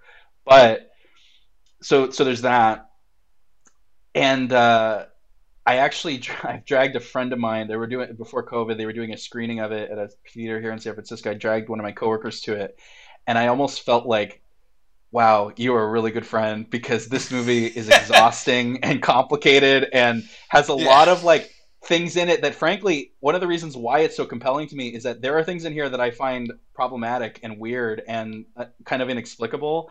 And even just that, it's sort of like this movie is almost like sea urchin, like uni at a sushi restaurant, where it's like, I can never blame anyone for not wanting to eat that. Like, not really. Like, I think people should try it. But if someone is like, no, I'm not, I can say nothing to rebut that. But at the same time, if you know what it is and you have like the appreciation for it, there's nothing that comes close to it. You know what I mean? And so I was really excited frankly, I'm excited when anyone I know sees it, because then I can sort of like, I don't even want to know if they like it, because I don't think that's my that's not what I expect people to do. I don't expect them really to like it all the time, but I just want to know their thoughts on it, frankly, because to me, it's such a rich movie, and it hits so many of like my pleasure centers that I want to know like whether that's like just me, or if it's like other people have like, it feels like a movie that no matter what, you're going to have a reaction to it. You know what I mean? And that's kind of why I like when people I know watch it, because then I can kind of like say, oh yeah, that's a way of thinking about it. You know? It's one of those kind of movies. And so what else do I have to say about it? I also will say, this is my final thing before I also think that in terms of translating a human experience to cinema, right? Personally speaking, no other movie has ever, that I've seen, I'm sure there's some art movie that does it better, but no other movie has ever captured the feeling of when you're stoned and you can't quite grasp what is wrong. Like, you can tell that there is something wrong, and you know that things are getting weird, and you know the people around you are somehow off, but you just can't put your finger on it. And that's a lot of what this movie feels like. And to capture that very specific feeling in cinema, like on a camera, is just like, and I don't even mean like the plot. I mean like straight up the images, like the way that it's shot, the way that the characters talk to each other, that thing you're talking about where he screams, and there's like these little surreal moments that aren't acknowledged at all, but are just kind of in there, just to kind of fuck with the viewer. Yeah, that's like kind of what I mean. Where it's when like you're only really Paul high Thomas Anderson and you could have go made like, that. when you're really high and you kind of you feel like something just happened. And you can't remember if you thought it happened or it did happen. Exactly. And then you're like looking around to everybody. And you're like, did that just happen? And everyone's like, what do you mean? How do you guys feel? Like, is everything okay? Are we okay? And they're like, yeah, we're okay. But you can't quite believe them. It's like, yeah. I spent one time, I was in a car with some friends. Almost. Yeah. I was fucking high off my, possibly a few other things than just marijuana. But like, I spent like this hour-long car ride with my friends once, and I was just in the back. And afterward, I got out of the car and I was like, hey, I'm really sorry. I feel really weird about the fact that I was just like in the backseat talking to myself the whole time. And they're like, what do you mean? And I realized afterward I was just thinking, but in my head felt like I was talking to myself. That's exactly what it feels like to watch this movie. And I would say also, if you get like a light buzz, that's the ideal way to watch it, because then you're like a little less. I find that when you're sober watching it, you're a little too fixated on like the mystery plot points, and it actually works better if you just kind of completely, especially if you don't know the plot already, if you just completely give into it and just kind of look at what's happening versus like, okay, wait, so he knew this person from where? Like that to me will kind of ruin it for people, and I think that's honestly one of the reasons why it didn't get more attention than it did, is that it is like, especially the first time you watch it, which I'm interested to hear what you guys think as first time viewers. Even I found it kind of infuriating. Like it was boring. The last like hour. The last hour was rough because you just felt like everything was getting resolved, and yet there was still some. I was like, okay, everything's resolved now. There's clearly nothing left. And yet things aren't clear because it's hard to follow. And what I will say though, having seen it 6 times, is that the mystery itself is airtight. I will say that. Like as somebody who has seen this movie enough to know all the plot points and all the characters and stuff. The mystery does hold up. There isn't like a big sleep thing where people are like, well, who actually did it? And they're like, oh, I don't know. Like, no, it is a structured, airtight mystery. Yeah. It's my biggest problem with there's the cult, not a cult movie, but it's a very famous older film called The Third Man, also starring Orson Welles. Oh yeah, sure. And that one, have either, I'm assuming Marcos hasn't, because he says that he doesn't watch a lot of older films. No. But Dave, have you seen the Third Man? I have seen the first 15 minutes of it, which are a great first 15 for the record. My big problem with opening narration is fantastic. Yeah. My big problem with The Third Man, which is like everyone loves it, but my problem with it is that the first time watching it was really good.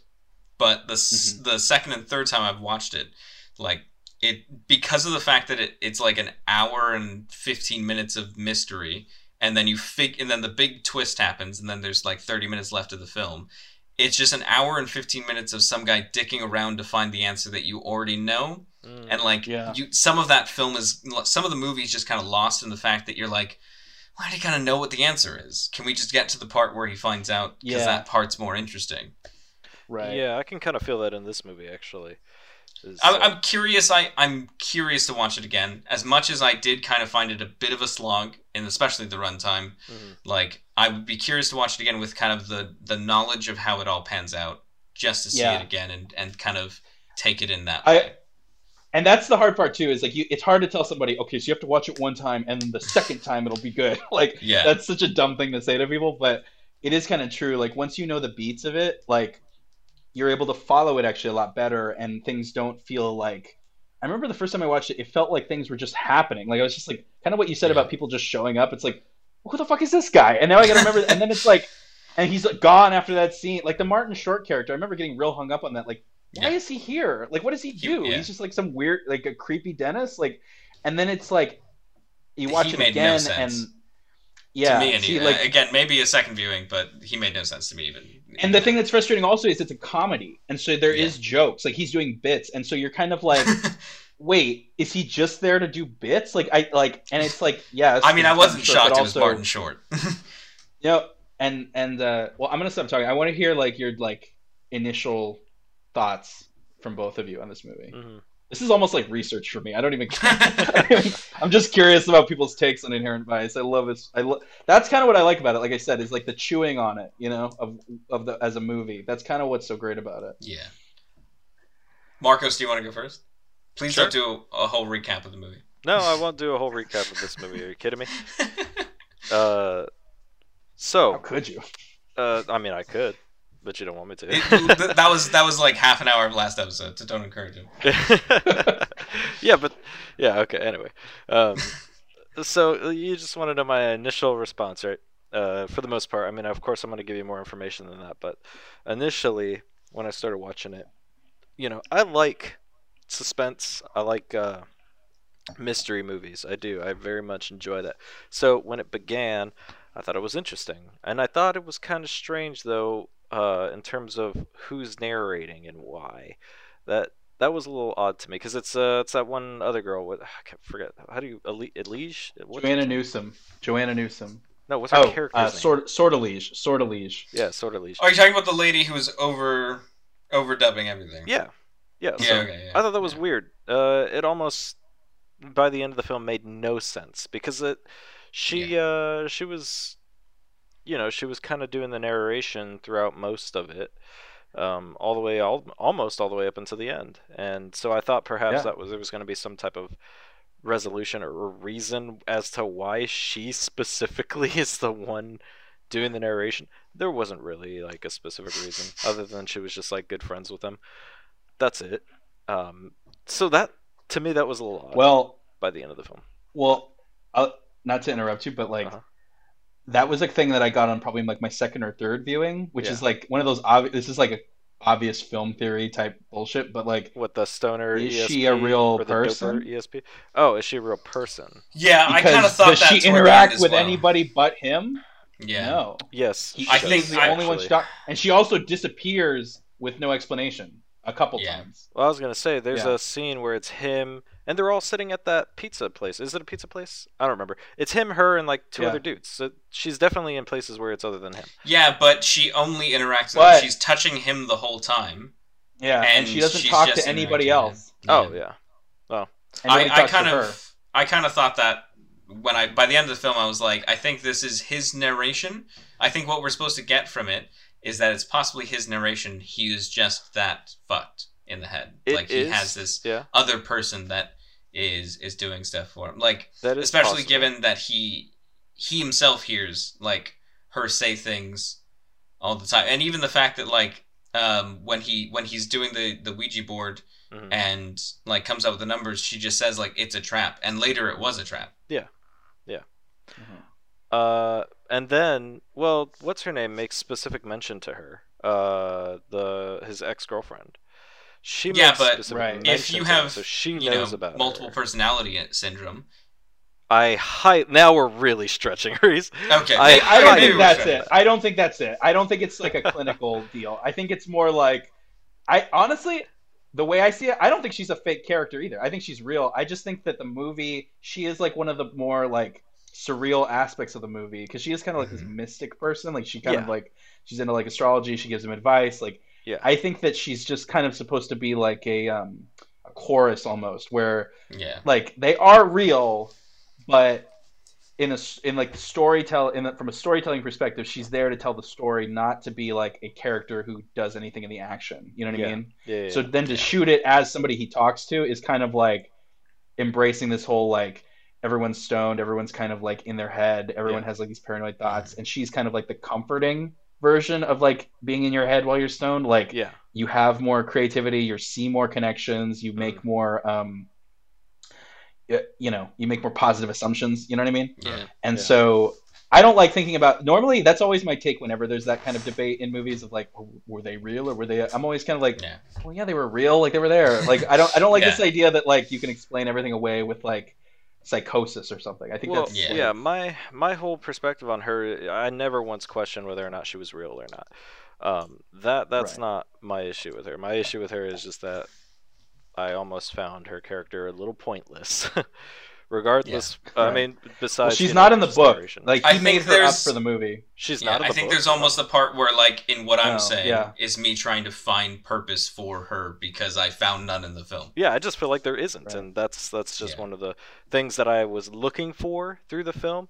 Because, I mean, as you're watching this, it's a mystery, and you're trying to figure things out. That's what the film wants you to do in a way. But at the same time, part of the film wants you to do exactly what Dave was talking about, and that is just kind of chill through it. So it's like it wants you to do two things at once: chill or pay attention as well. It's very weird, but honestly, one of the first times I saw it, her narration was more frustrating because she would narrate stuff as though it was making connections, and it didn't, because there was so like I got kind of like, I think as you go on like you anticipate what she's going to say more, and it makes more sense because you know more, versus like the first time you're like to me, the most frustrating part of the whole movie, the first time I saw it, was when she goes, when she's like, what's inherent vice? She's like, I don't know. And then she comes in with the explanation that gives you like nothing. It's like, that doesn't explain it either. You know what I mean? And I remember getting so frustrated about that. Because I thought at the end of it was going to be like either she does die or he dies, and that would be like the quote-unquote inherent vice. Like, in this line of work, that's the inherent vice. And it was like, But then by the end of it, I was like, it just meant nothing. Yeah. Just couldn't be insured because of inherent vice. Yeah. And any movie that mentions insurance honestly just gets me going. But you know, the other way to think about the title though is like Miami Vice. Like I actually thought this movie was set in Miami because of just like the aesthetic of the poster. It did feel very Miami aesthetic. As well as guys, I just have to say, as like I understand why you thought that from the poster and trailer, but the way that the fucking SoCal Beach is shot, like he shot that that opening shot where it says Gordita Beach 1970. That is like, it's just so pretty, and the way that he talks about LA too in this like historically minded kind of like the way that was transitioning from like small towns into like a lot of development and just it's such an LA movie. It's another, obviously it's Paul Thomas Anderson, he loves LA, but like you know, to me that was like another chapter in this California story he's been telling, you know, all the way from like There Will Be Blood in the 1900 and like literally 1901 or whatever to like you know it's why like I have so many people, so many friends over here who don't really rate Once Upon a Time in Hollywood. Oh, I love that movie. Like they think they don't really care for it. I love and like that movie so much too. But that's the thing is like I'm like I'll be 100% honest with everyone that I speak to here and say that some of my love of that movie is that I've spent 4 years in this country not being at this point unable to go back to the US. And like there's so many times when I lived in like fucking deep Orange County, like I lived in Buena Vista, and I would drive to Malibu and just chill on the beach, like at 3 o'clock in the morning. Like I used to drive through all of Orange County, all of LA, all of downtown LA, all of Hollywood, get to Malibu and just sit on the beach. And like those days I miss them because I don't have them anymore. And like so when I watch a movie like Once Upon a Time in Hollywood, where a lot of the movie is Brad Pitt just driving through streets that I recognize, I am willing to admit there's an element of nostalgia there when I watch that film. Yeah, we are kind of spoiled as people from LA, where it's like because the people make movies there, like they tend to depict it up really well, and it's like all right, hey, so not to cut you guys short, but we kind of gotta cut this along, man. Do we? I mean, do you have somewhere to go? Well, my wife's asking me to do something here, so yeah. Okay. Yeah, I'm sorry. Yeah, okay. I mean, so not to be completely rude. Well, if you need to go, Dave and I can keep going. No, I mean, I've only talked about. Like, I mean, I could leave early. Yeah, you guys could keep talking. But let me go ahead and finish. Yeah, well, let's focus on you for a little bit. Like, let's talk about other things. The girl, that one girl. Yeah. All right. Anyways, well, do you want to continue with your thoughts, or do you want Reese to give his impression? I'm going to continue with my thoughts. Yeah, let's do it. But yeah, so it gave me a lot of vibes of like I said, those two movies of Fear and Loathing in Las Vegas kind of vibe, because our character is pretty much constantly high. You can tell he is kind of a recovering addict, so there's that aspect as well. Since he was not always doing cocaine, but he definitely had that issue, because in that scene when he's in that dental office just fucking like he can't get enough. So it was done really well. It was really well. And then you have our mystery girl, his ex-girlfriend. And I thought she was a good character. I think she was in the film the perfect amount of time. She maintained the mystery, and then come to that kind of like the resolution where she finally comes back from her trip out at sea, you know, on the Golden Fang to wherever the fuck she went, probably to be, I don't know, passed around as she fucking. Well, she literally says that. She says that I was. Yeah, he dressed me up in short dresses and passed me to anybody who's had a long glance. Yeah, exactly. You know, I think if you want to get to something, we got to talk about that scene, because to me, especially the first time I saw it, it was just so. What, shocking? I think my initial reaction was that it was like shocking and kind of problematic a little bit. Like I was a little bit really like, gross. What the fuck is this? It kind of comes out of nowhere. What happens, and it feels like frankly a little. It just feels like too violent. Like you see this guy as like this dopey stoner, and then out of nowhere he's like slapping his girlfriend and just like fucking her really quick, and it's such a, and then also the fact that she's kind of like playing up this sort of like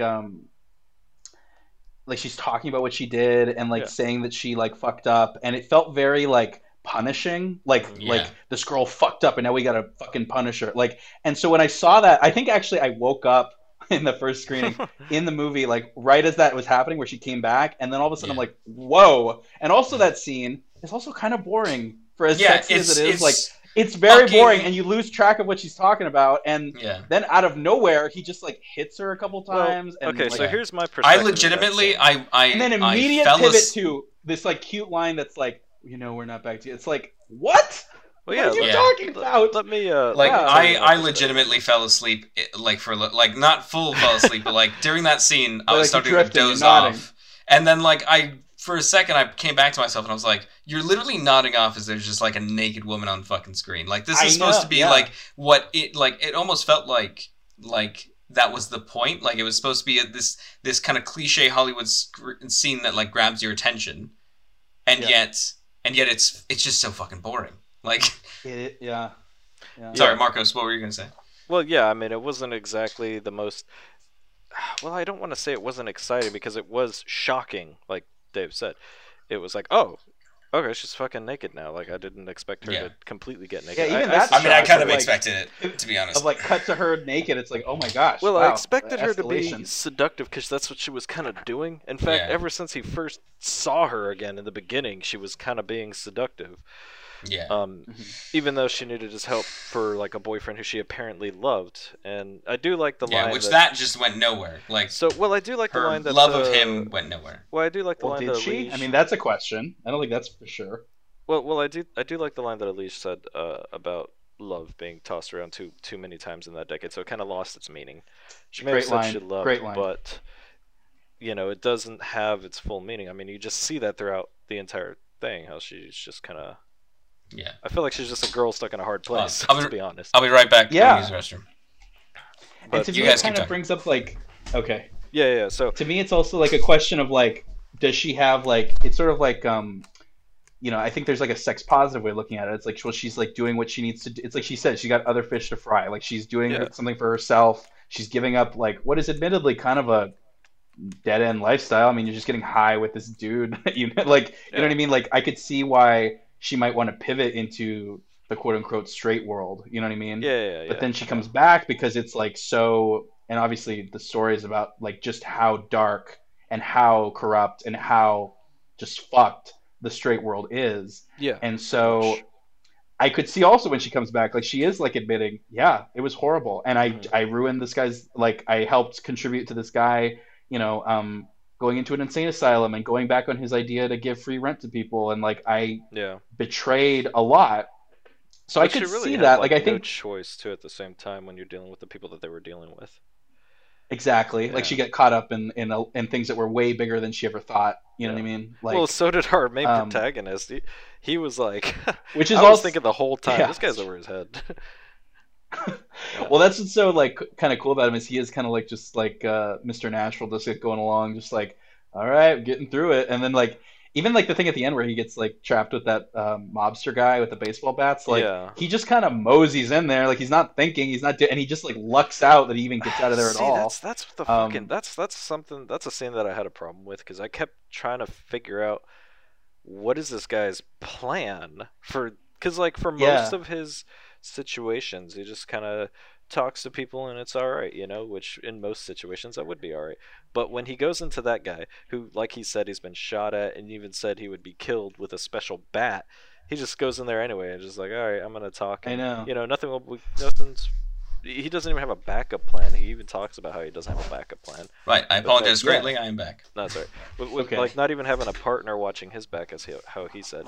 And it's just like, that was really dumb. And you somehow get out of there with 2 dead bodies under your belt. You murdered 2 I people. do love that escape. It's such a good moment. And then Josh Brolin's just like there stealing cocaine to plant it in his car later on, just like, oh hey, what's up? See, that's what's so confusing. There's so many overlapping things happening with that bit because it's like the Bigfoot wants Yeah. He wanted Doc to get captured, to go in there and get captured, and Yeah. ultimately kill the guys. Like, he planned that to happen, but then he also stole drugs from them to plan on him, so he would be killed in case like there was evidence that like, you know, Bigfoot was the one who sent him in there. Yeah. And so it's just like, and also I think that's also a comment though, and also if you choose not to be in the straight world, you know, as Doc has, like he commits to that really heavily, like you can kind of survive the treachery of it. You know what I mean? Like you don't get dragged into corruption. You don't get dragged into, you know, being a like a plaything of a rich guy. You don't end up having to send some guy to a sanatorium. You know what I mean? Like those are things that don't happen to Doc.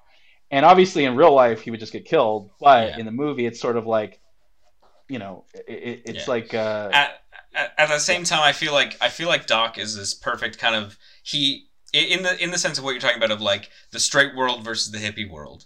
Doc is this perfect fucking like he is what the 1940s like PI was. He is that middle ground between them. Yeah. He is both kind of a part of the straight world and kind of a part of the hippie world. Where like you know, even when he goes to the fucking sex parlor, she's like, "Are you a cop?"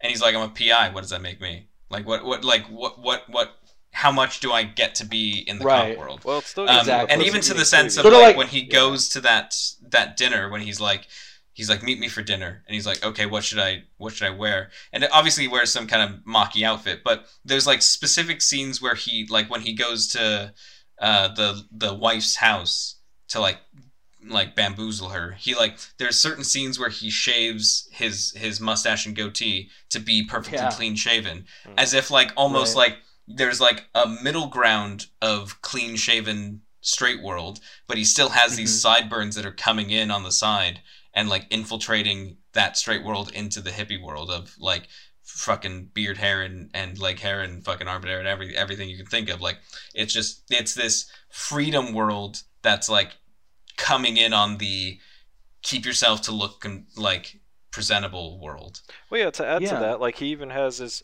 when he first sees his girlfriend again, Shasta. He even says, "You know, I have an office now." So it's almost like more of that idea right there. Yeah. So it's also for like most of that first scene in his office, I really thought that he was like pretending to be a doctor, and that's why this guy was confused. Dude, it did look like a doctor's office, didn't it? Yeah. Well, it did. No, that's the joke. He isn't a. That's like a joke. He like rented out a dentist's office. For his detective agency. Yeah. And like what was I gonna say? Yeah, it does remind me of Noir. So because like you would have like underworld contacts, you know, like in the mob or something, you would know what was happening on the street.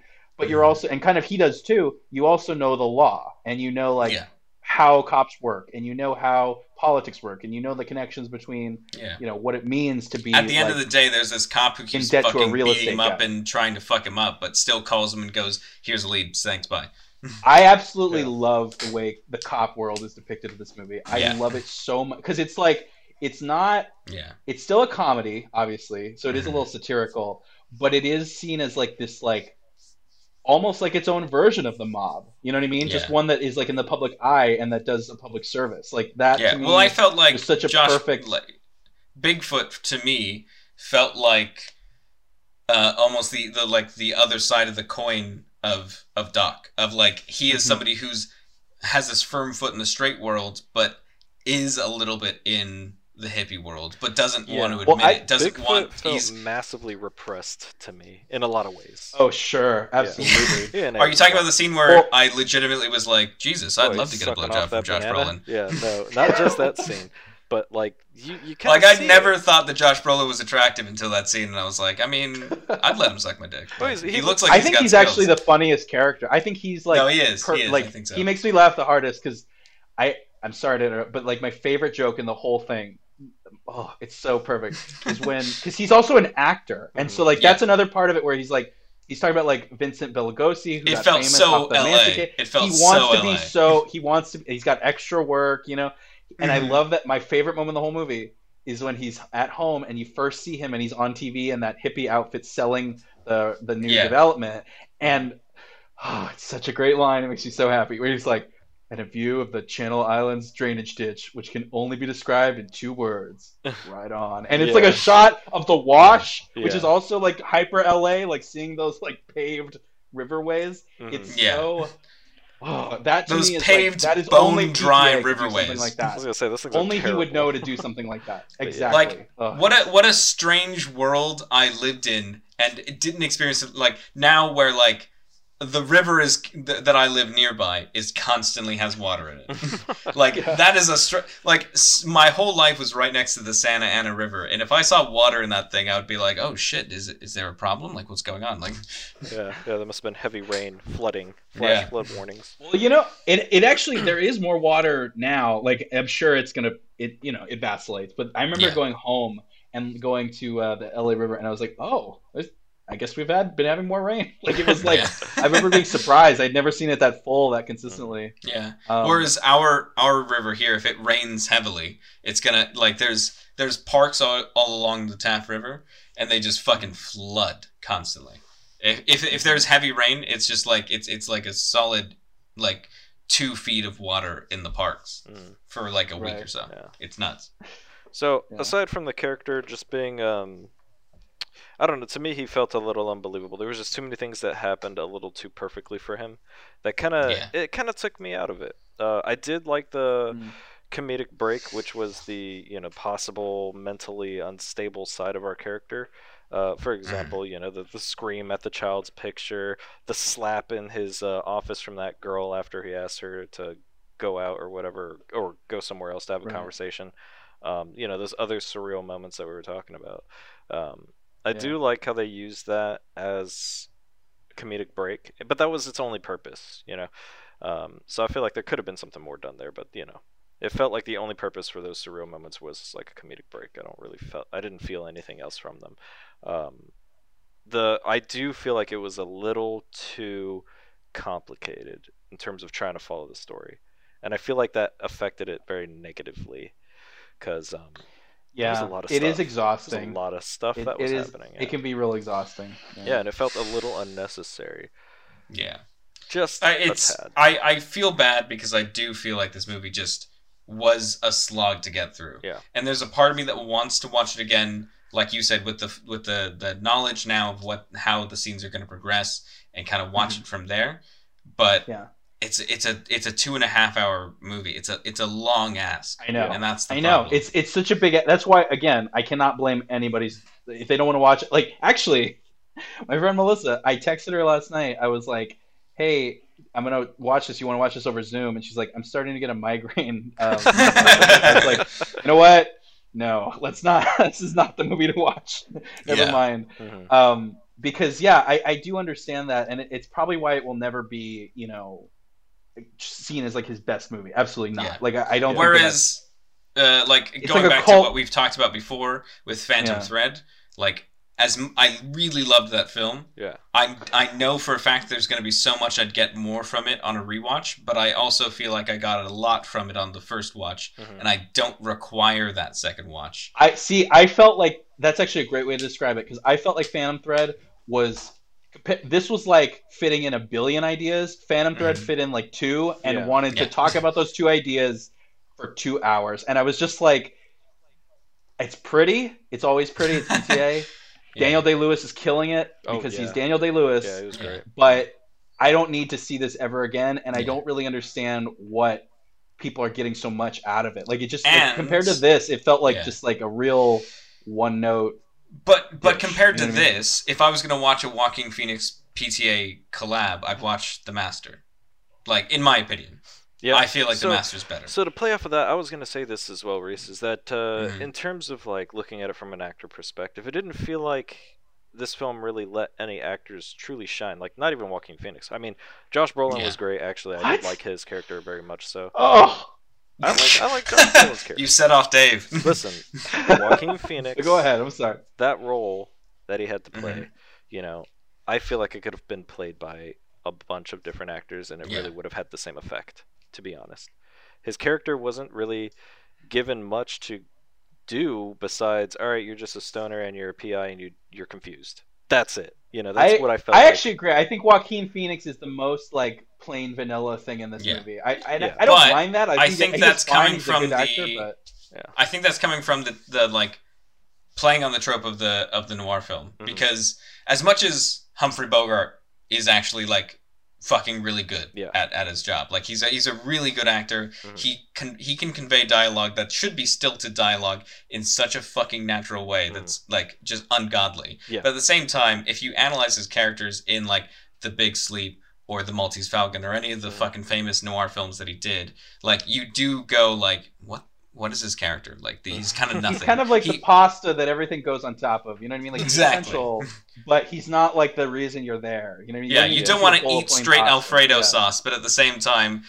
fettuccine Alfredo is why you're there. Like fettuccine doesn't mean anything to you. Alfredo sauce would be kind of gross to eat on its own, but together they do something that makes it more interesting. Yeah, and for having go ahead. For having such an ensemble cast, you know, like they had a lot of good actors and actresses. I just feel like, you know, even the ones that I generally like watching, like I do like Joaquin Phoenix personally. I like him in a lot of films, but I just feel like this one didn't do him any good specifically. You know, Josh Brolin's character was good, but that was the only one that I really, really enjoyed. Other than that, I mean, I was just watching the story, and honestly, I stopped paying attention to Joaquin Phoenix entirely, and I was kind of just focusing on the little people that showed up. Yeah, like I was focusing on everything else around him versus himself. But again, I think that's the trope of like a noir film. Of like, I don't think maybe that was maybe the intention, but I think playing on so much of the noir theme, like that's just kind of the element that comes with it. Yeah. Oh, okay, yeah. I guess so. But to me, that was a little disappointing because when you're getting actors like that, when you're getting characters like I feel like you could have done something a little more with that, or you know, because it makes me want to pay attention to the actor because I like the actor. But when I do, I end up becoming, you know, like, oh, okay, this is how he's going to be. And he pretty much was that throughout the entire film. In terms of, we had a conversation. Hold on, real quick. Yeah, go ahead. We were talking about character development, right? Yeah. There didn't feel like much, at least not meaningful for our character, our main protagonist. No. Yeah. And you know, that's probably why that scene where they have sex is so shocking. Is it's like the only time that he's not this like kind of like happy-go-lucky doper dude. Like to me, there was no build up to that. There was no development. To me, just like it was really shocking. It felt antithesis to his character. To me, it felt like it wasn't about his character. It was about her. It was about Shasta. Yeah, but even if it was about Shasta, it felt but it wasn't about him. I know, but even toward her, it just felt like he was treating her the same way that all those other guys, like as she's just told the story about how she's been passed around, this person who she's divulging her heart out to, it ends up treating her the same way. And I think that it's really unfortunate, and it just feels like it's not who the character we just watched was. Yeah, that's true. It is. I would have almost rather they not get back together and not have that scene, to be honest. Like, I don't think you're she right. Die it does anything, feel it feels so out of place. I think it would have been better if they hadn't gotten back together. I felt like, and then to immediately go to she's being like cute about it, like this doesn't mean we're back together. It's like, what? Like it just feels like such a 180 or 90 because it makes it feel like because you can see where she's coming from. She's kind of in this mindset of like, okay, well, he's just like the people who I'm used to, so she treats him that way. But then the rest of the movie gives you no indication that he is as bad as the Golden Fang. Oh no, exactly. I got a completely different vibe from that scene. Okay. So for me, she was essentially coming to him, I think, for some type of atonement, you know?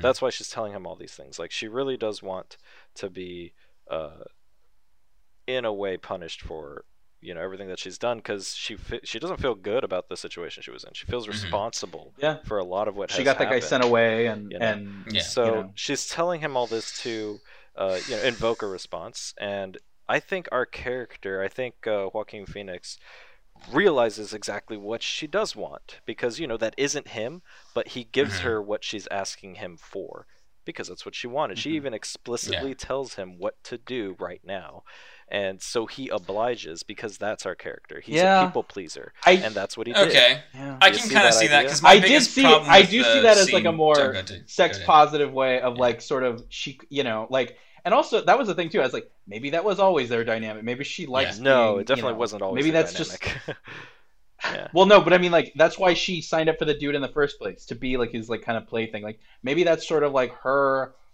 owning her sexuality, owning her agency, Yeah. like willing to do this because she sees some kind of benefit out of it. But I think it was kind of like if you're eating something and then all of a sudden there's like a super spicy chili in one bite and you're just like, oh my God. Like, I'm not saying that the chili's bad, but I'm saying that like it didn't feel like it was making sense. You're biting into a sandwich and then and also, you hit a mustard seed and you're just like, oh fuck. Yeah. Exactly. And the other thing that it makes, and this is like kind of the sticky thing, and this is like why I say I'm kind of frustrated by the movie. Yeah. Is it makes me as the audience member immediately think like, okay, because I've also read the script. That's how much I care about this movie. I've read the screenplay. The screenplay does not describe how they have sex. It literally just says like she gets cut off and they have sex. That's all that it says in the screenplay. So my question is, who was making what decisions on that day on that set? Because I could also see, and Catherine Waterston has not said anything about it. In fact, she's been asked about it. She says like, it's on there. It's, it's something that I was on board with. I knew it was going on. Like, obviously, I don't know that she has anything negative to say about it, but it makes you think like, okay, there's PTA and there's Joaquin Phoenix and there's a naked woman and the goal is to have sex with her in a fairly aggressive way. Is and it kind of a makes you Last wonder Tango in who is Paris situation? Yeah, like who is making what decisions here? You know what I mean? Like, because that's, as a viewer, especially the first time I saw it, I was like, all right, because that, and I also I haven't actually finished reading the book. I started it, but I want to see how it's depicted in the book too, because to me that's like PTA. Hey, you're the mastermind. You're the one You're the one that's adapting for the screen. All that shit. Yeah. At what point did you decide? No, I need to use the take where we do something a little sharper, a little more violent, a little more aggressive. You know what I mean? Like, I feel like that was a conscious choice, and I want to know whose choice it was and how much input everyone had in it. Because to me, and I don't know, I'm not, I certainly wasn't there. You know what I mean? Like, I don't know. And I think there are valid artistic reasons to include it. But it does kind of bring up that question, especially like kind of post Me Too, of like, who is making what decisions about the art that's made? You know what I mean? And so that to me was kind of like another thing to deal with, I think, when I first saw it.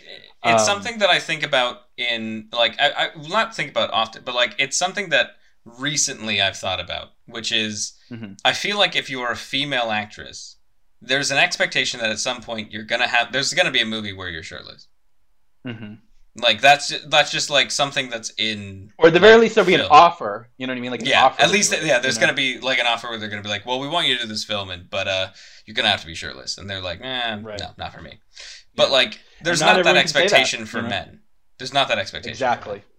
And I almost would have liked it better if they showed him with his dick. I think that would have helped actually in the scene. Yeah, I think that could have been cool. I think there's a lot of films that like, it's unfortunate because obviously it means that it's playing on a trope, but there's a lot of films with male actors where they do full frontal and everything like that, and it's played about vulnerability. Of course. But like, that vulnerability is just not there sometimes for female actors. Yeah, no, she didn't. A movie that I think plays that really well, and it's strange because it's from the 70s. Well, it's not strange because it's from the 70s because everyone was hyped.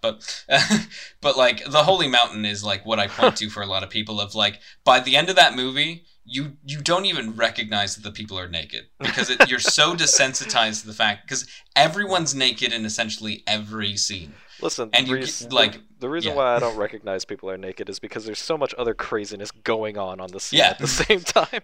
Because someone's fucking stark naked, just like fucking eating an entire cake or eating Jesus's face. Like, it's just like, none of it makes any sense. Crazy. It's so crazy. But it just like makes you kind of like, it takes it, and also considering the first scene is a enlightenment ritual where the director rips off he has two girls. I don't know if you've seen it, David. It's a very good film. I highly recommend it. We probably shouldn't go into it, to be honest. I won't go too far, but just like the first film, or the first scene of the film, is the director, he has two women in front of him, heavily make-upped, in nice outfits, nice jewelry, nice hair, and he rips their clothes off, takes off their makeup, shaves their head. Yep. And it seems really weird, but it's actually like an enlightenment ritual where he says like, where basically the idea of the tenet of it is that like, everything you're doing right now is trying to present who you aren't to the world, An and this is who you ritual, Reese. Yeah. You know what you described to me, though, just looking at it from cults. Yeah, exactly. Yeah, 100%. No, but I see that scene, and a lot of Doesn't people give probably them different names too, though. No, but a lot of people probably could watch that scene and think, "Ooh, look, naked girls." But I genuinely watch that scene and just go like, "Fuck, why do I own suits? Like, I should just fucking shave my head and go into the wilderness and like." Right. Well, all right. Well, I think. But yeah, that's how I feel about that scene. I feel like it's mostly character development for her. The scene is about her, and our character, Joaquin Phoenix, he isn't really too out of character in the fact that he's obliging. He's doing what she wants him to do because he's never let her down, you know. I can see what you're saying, and it goes to like the concept of the protagonist in a noir film doesn't have any agency. He's just doing what kind of falls on him. Yeah, he's doing his job. But at the same time, it just felt for me. I think Dave's saying the same. It just felt out of left field. It felt kind of unnecessary. It felt like it just made me feel like, what's going on here? Like this feels kind of wrong. I mean, I get what you mean. Because he could have just forgiven her. You know, I mean, they didn't said that she didn't need to be punished. They didn't need the scene. Yeah, it does feel out of left field, but because the scene exists, because it's there, that's what I feel they were actually trying to say. Yeah. At the end of the day, as Dave is saying, like it's not in the script. It was done on the day, maybe, or like it was decided. Yeah. But even then, it still passed editing room. Yeah, and that's where it's like, okay, well, something also, has to be here. Maybe. The thing I noticed also about this, sorry. No, go ahead. That was the end of my sentence. The thing I noticed watching it this time is also that's one you kind of forget because again, it's a boring scene in a lot of ways, but that's a long take. And when she hands him the joint, it goes out, and he can't relight it because they're doing the long take, and he can't reach over for a cigarette, for a cigarette lighter. That is a long scene, yeah. It is, yeah. Like it was. I've always enjoyed Paul Thomas Anderson for his blocking and like how he does it. Like, there's so many. Like, there's early on the scene where it first shows him in the dentist's office, and he's like, it's just this really wide shot of like this doctor like consoling patients while he's talking to people. And I was like, any other movie, this would have just been shot reverse shot. Right.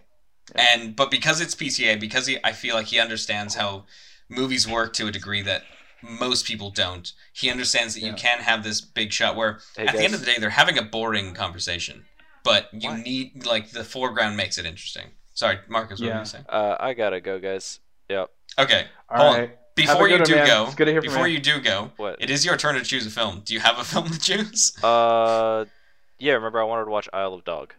Isle of Dog. Okay, cool. We'll watch Isle of Dog for next week. All right. Yeah.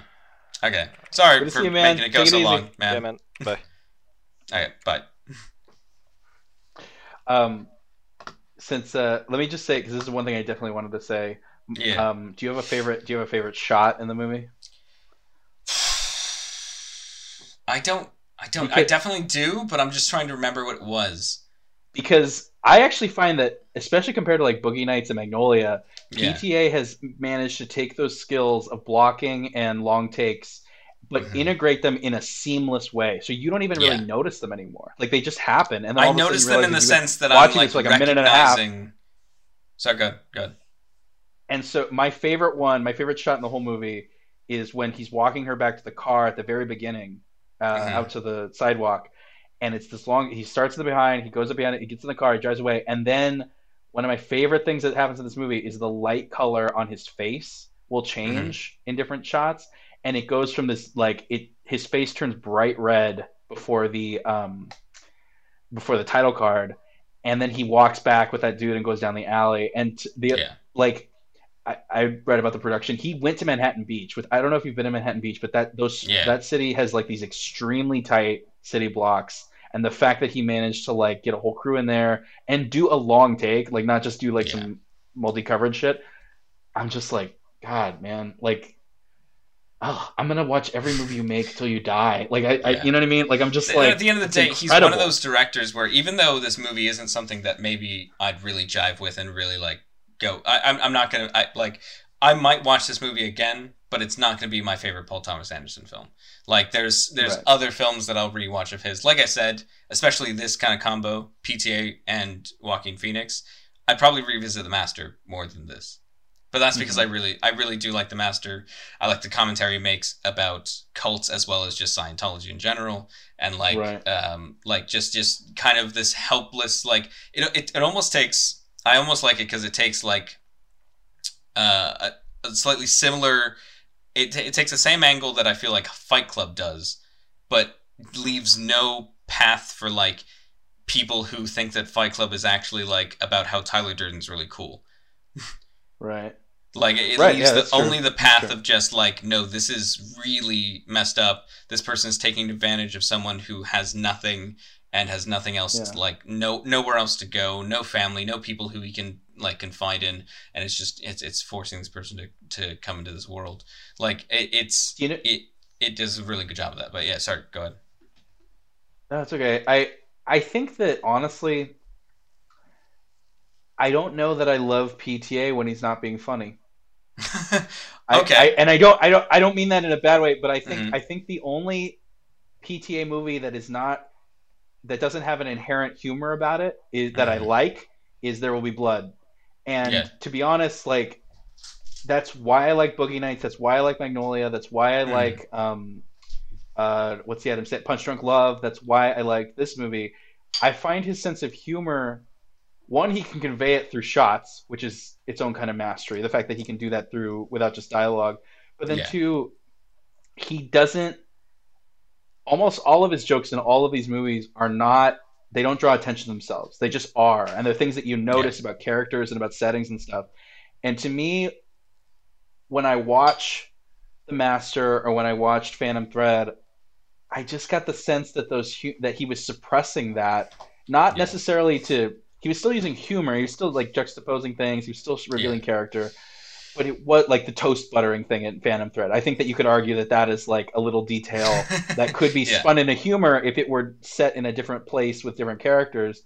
But to me, I think one of the things that does attract me to him, besides his cinematography, is his sense of humor. And when it's not present, I find it makes his movies a bit of a slog for me. Like I just think it's like I can't really put it any better than that. That's just kind of how I feel about it. And I wonder if that's like a limiting thing in general, if it's just my taste, But I do kind of feel that way, where it's almost like he's given us 80% and he could be giving 100. If he had done something different, if he'd taken on a different story or told it in a different way.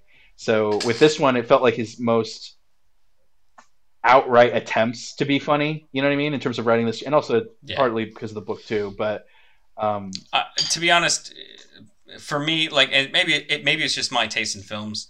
Like his more serious films are the ones that I enjoy, but I think in general I prefer more serious. Oh, Marcos is back. Yeah. Are you recording yourself? Right. Yeah. The return. Oh, sweet. There's all three of us again. You're gonna get like 2 fucking recordings. That's fine. No, that's fine. I can. The at the end of the day, when we end recording, is an also easy way to match things up. You know what I didn't do? I didn't give my rating or anything. You didn't give your rating. Yeah. I was gonna say. So, please do. Please do. Wait, Also, and I actually, hold on. Yeah, sorry. You finish, Dave, and then I'll ask you my question. I was just gonna say, did Reese give like his general thoughts at any point? Do we still need that? If not, then forget it. But Reese did not. Okay, before we do, you want to give your before that we run out of any time, because this might go for a while. I apologize if it does. If anybody needs to go, I said we can end. But I'm actually having a really good time. No, me too. I just cool. Good. My wife needed me, and I kind of messed up on that, so it's all right. I can continue. Is everything fine? Are you fine to? Well, I mean, it's already done, so. Okay, fair enough. Okay, well, I mean, to be 100% honest, I'm missing dinner, but at this point, it's fine. Reese, you have wine. You don't need dinner. That's true. I don't need the fantastic curry that I can smell from up here at this point. So it's really good. That sounds pretty good. Yeah.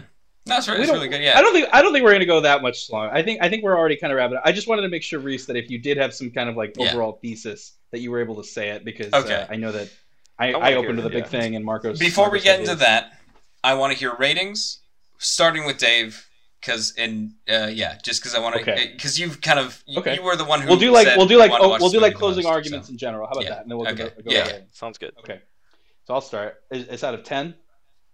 Yeah, out of 10. Yeah. Out of 10. Okay. Well, like I said, I've said it before. This movie is not for everybody, and I know that. But to Mhm. me, like I also said, it hits such specific pleasure centers for me, both in terms of its complexity, its humor, its setting, its the era. Frankly, like how much you have to know Yeah. about like '60s versions of the counterculture of the straight world of music, of movies, of psychiatric help, of drug use, you know what I mean, of crime. Like Yeah. I just love that hyper specificity that it feels like it was made for me in a lot of ways. I also think that like I think Marcos said the otherwise, but I think I can't think of a weak link in this entire movie. I think every actor fucking brought it. I love Benicio del Toro as Oh, he does was a actually really good job in this parodying film. Sancho, the what's his name, the guy who was Hunter S. Thompson's lawyer. He was like he's like a Yes. motif of Sancho. that. Yeah, exactly. I thought he was great. I thought I he love was he almost like did this weird thing of like Benicio del Toro like did this weird thing of and he kind of does this in every role I feel like where he's almost so natural that I'm like paying attention like it's the opposite of like yeah. of like blending into the background like he's so natural that I'm like is he acting or did they just like it did he show up on set like he just feels Yeah, he's very like blasé a little bit. Yeah. And a lot of times I think to his benefit, he plays these characters that often benefit from a sense of distance from what they're saying. I kind of like that. But yeah, he killed it. Joanna Newsom, Catherine Watterson, Jenna Malone, like the guy who played Dennis, that like stoner guy that he walks around with. I love that character too. Like I can't think just of a like weak I event can't in that drive movie, and he's like why to didn't be you honest. say that Even Michael K. Williams in that one little scene, Yeah. just like I don't know if you guys realize, but like there's a part where he offers him a cigarette and Yeah. he says no, and he says no because he's a Muslim and they don't smoke, and so it's like such a nice little detail in there oh that it's okay. just like yeah I love stuff like that. Anyway, so acting wise, I love, and even Owen Wilson, who I thought was the weakest link originally. he's in my opinion he's the weakest link of the film. But you know what? I think if you watch it again, it makes a little more sense. Like, I think if you Yeah. understand his character better, Yeah. I actually think he's kind of. Oh, I don't know. Maybe I'm making excuses. I'll be honest. When I watched every scene he was in, I felt like I accidentally got like they just spliced a scene from Darjeeling Limited that got cut. Like, yeah, yeah, I could. Yeah, maybe I just like it. Maybe it went that's from it. Paul Thomas Around Anderson to completely. Wes Anderson. Boom. But so I clearly love this movie. But in terms of a rating, I think I'll give it. I think, to be honest, I will give it a 6.5, and I think that's like Okay. very good for what it is. Like I Yeah. like I said, cannot blame anybody for not liking it, and it does have things that. Oh, also, no, I need to say this. One thing that I definitely kind of have a problem with that I feel like is definitely preventable that did not need to happen. Why was that Latina housekeeper like just like this like sex object for 5 minutes? Like, why did that happen? I have no idea. Yeah. I thought it was kind of weird. I found it a little problematic that it was like this like Latina housekeeper that wants to fuck everybody. Yeah. I don't know why. I just felt like that to me was completely unnecessary, and I didn't really love it. Yeah, it felt unnecessary. I felt like if we're like it would have felt like the same way that Jade would have felt unnecessary unless she kept showing up. And like at first I was exactly. like, this feels really Exactly. weird, and then she kept showing Exactly. up. I was like, she's a character. It's I fine. actually really like and- Jade. Yeah, And I to did me, too. honestly, it talks about this tension, and this is again one of my problems with this movie is it's the 1960s, right? Mhm. But we're not in the 1960s, meaning you don't have to replicate every detail of sexual quote unquote freedom that was happening back then, because a lot of it, in hindsight, was misogynistic and mostly based Yeah. on male versions of sexuality, and that's Yeah. that was its own It's development. the, And I'm sure there were plenty of argument women who in- felt that it was being in, sexually liberated, but Yeah. I don't know that that's something that was necessary to preserve. Yeah. Kind of the same It's- way. There's a moment in where Jade drops off a poster to the secretary, who actually that's a nice cameo from Maya Rudolph there as the secretary in the office, and she says a cute little Oriental cutie, and I was like, look, I know they said Oriental in the 60s, I get it, but if you had said Asian, the movie would not have suffered at all. You know what I mean? That's the kind of thing where I just think it's almost like, and I don't want to blame PTA, but I have a feeling that white 40-year-old dudes are more susceptible to that kind of thing of just like not Yeah. even thinking about it than other directors. You so know, I My like my the only thing about language. that, where I'll defend them saying Oriental, is I just like they said Oriental. No, it's not that I like it. It's just that like the problem with terminology and like what's offensive to what is like I find it confusing as someone who lives in the UK now, as people from India and Pakistan are referred to as Asians, even though in reality I'm like, oh yeah, they are. Mm-hmm. Yeah, but like if you said that in America, it would make no sense. It would make no tracking sense. Like in terms of terminology, I feel like that makes perfect sense to me. It's like they live in Asia. Yeah. But at the same time, like they like in terms of the term for me, it's not typically used. It's not typically used, and in fact, in reality, in Indo, like that area, the Indian subcontinent, is far more connected because of the Himalayas and the ability to not cross them. Is far more connected to Europe than they are to anywhere else in the world. So it makes sense. Do you think that's why, or do you think it's like colonization? I mean, I don't know, Reese. This feels it's the reason why there's like the large language family of Europe is called Indo-European. It's because the language was able, like the base European language spread all the way to Norway as it did to India, because the ability to get to those areas was a lot easier, but getting to the Himalayas, you went, well, that's fucking a lot, so I'm gonna not. Wait, so what does that have to do with the Oriental thing though in the movie? Yeah, because I just feel like the terminology doesn't really bother me in terms of like I feel like terminology in terms of where you come from is just gonna differ. So here's why I like. Well, go ahead. All right, cool. The reason why I like terminology and language, the use of language in period films, is because it gives you immersion. Had they used modern language, it would kind of take me out of it.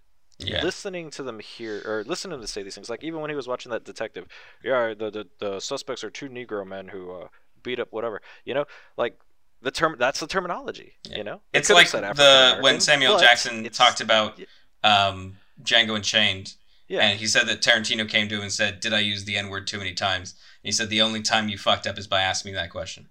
Yeah. Because then it's wrong. Yeah.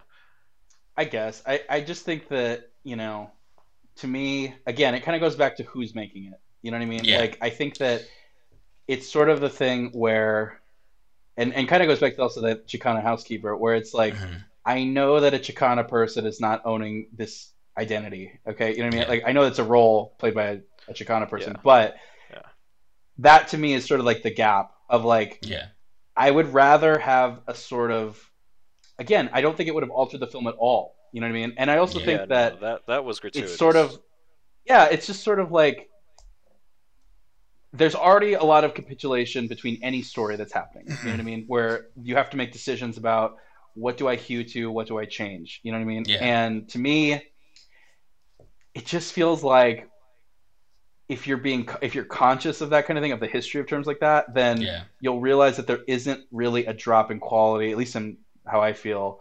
Yeah. And it also spares sort of the feeling of like me having to watch this be like, why is that in there? Like, you know what I mean? Like it doesn't, again, if it's not improving anything, I don't really see why it's there. And I don't really see an argument from anybody who has that identity of like why it should be in, I don't know. Well, here's hold on, just very quickly. I can kind of see, like, as much as I still stand by what I said, but like I can kind of see Dave's point of view of two things in the sense that, like, it comes down when we're making a film, when you're making a film, when anybody's making a film, it doesn't matter. Like, I get upset when people are like, oh, it's not historically accurate. This outfit wouldn't be right if this. And it's like, that doesn't matter. What we're trying to do is film language and operate under film language. Does it matter? Yeah. Does it need to be a part of the story? Does it need to do this? Does it serve anything? This, that, and the other? Because at the end of the day, that's all a little fake. Important. You know what I mean? At the end of the day, it's all fake. It's all to convey a story that you're trying to convey. But at the same time, I still feel like as of recent, there's a certain like this put upon of for words and how they translate, at not taking into account that anywhere else in the world outside of like maybe America, those words mean nothing. Like, and to people even that of the groups that you're talking about in those areas, they mean nothing. Like, it's just this kind of hyper focus on what America thinks is good and right. But at the same time, again, to your defense, Dave, like, all of this coming from in a movie directed by a 50-year-old, 60-year-old white guy who like literally he's like like 60 years old.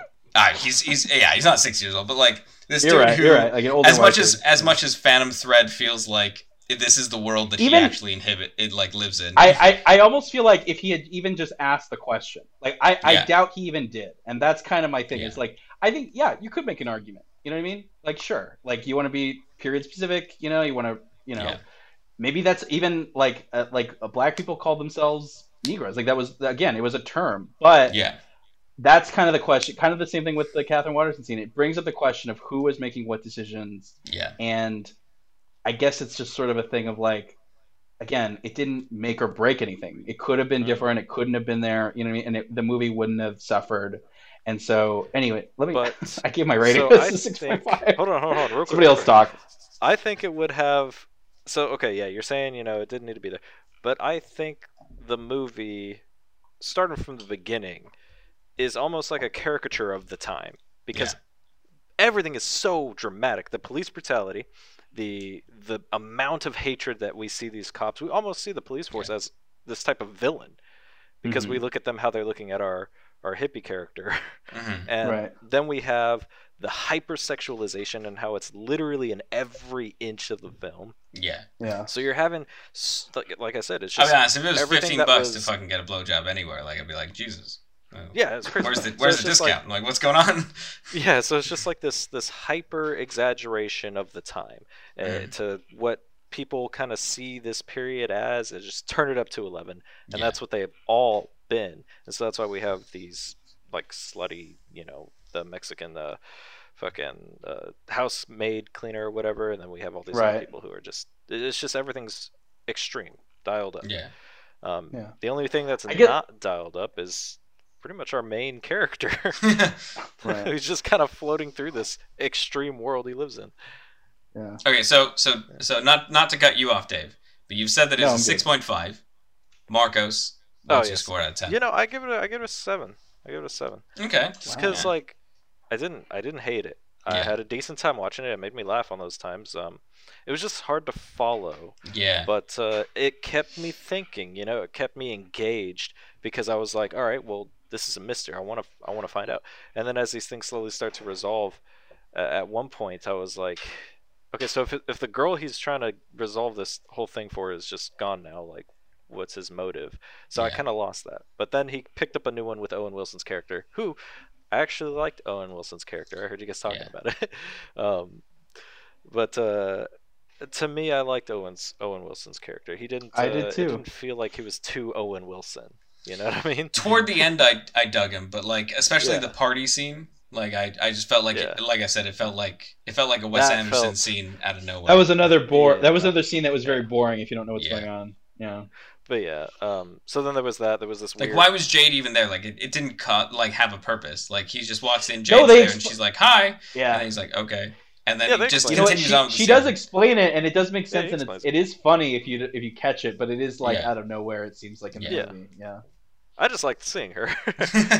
She was fun. Like the more she showed up in the film, I was like, "Oh, look, she's there again." Like, I like this whole beware the golden fang and like all that stupid bullshit.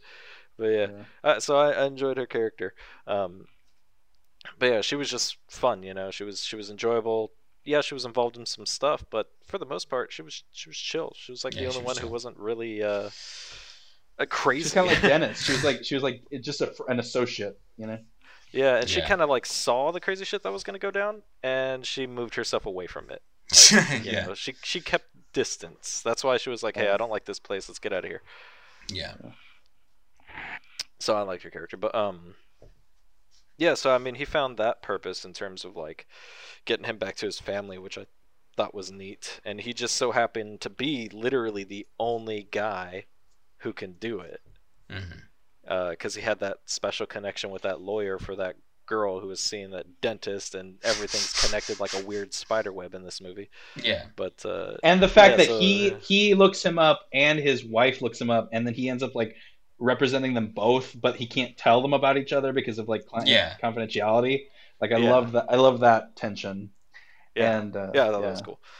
But I didn't really feel it as tension, but it was a nice element of like him being like, I could tell him that I already know they're fine, but I try not to get mixed up in marital affairs. Yeah. You know what I felt like this could have been? I felt like this could have been like a whole fucking show, but condensed into, because there was just so much. Dear God, no. This would have been a fucking 10-episode Netflix show where like 5 episodes in, I would have been like, nah, I'm tired of this shit. No, I'm not saying it would have been good, but I feel like there was so much to it that it could have been stretched over the course of like a couple episodes. Yeah. Oh my gosh. Yeah, I could see that. Give me a sec. I could see that. Oh, what? Is everything okay? I don't know. Well, should we fill the air? I don't know what's happening. Just a blood-curdling scream just comes out. Okay. Am I right there? Yeah, just fucking... My wife decided to start fucking mowing the lawn for some reason. Anyway. Yeah. It's a big lawn, man. Big lawn, white picket fence. Very small. Yeah, that's one thing I'm really glad. I used to have a place with a lawn, and like that was just not fun. But now I don't, so it's great. No. Now I have a place where my roommate is really into plants, and he won't let me weed the backyard because he says it'll hurt the plants. Yeah, don't hurt the plants, Reese.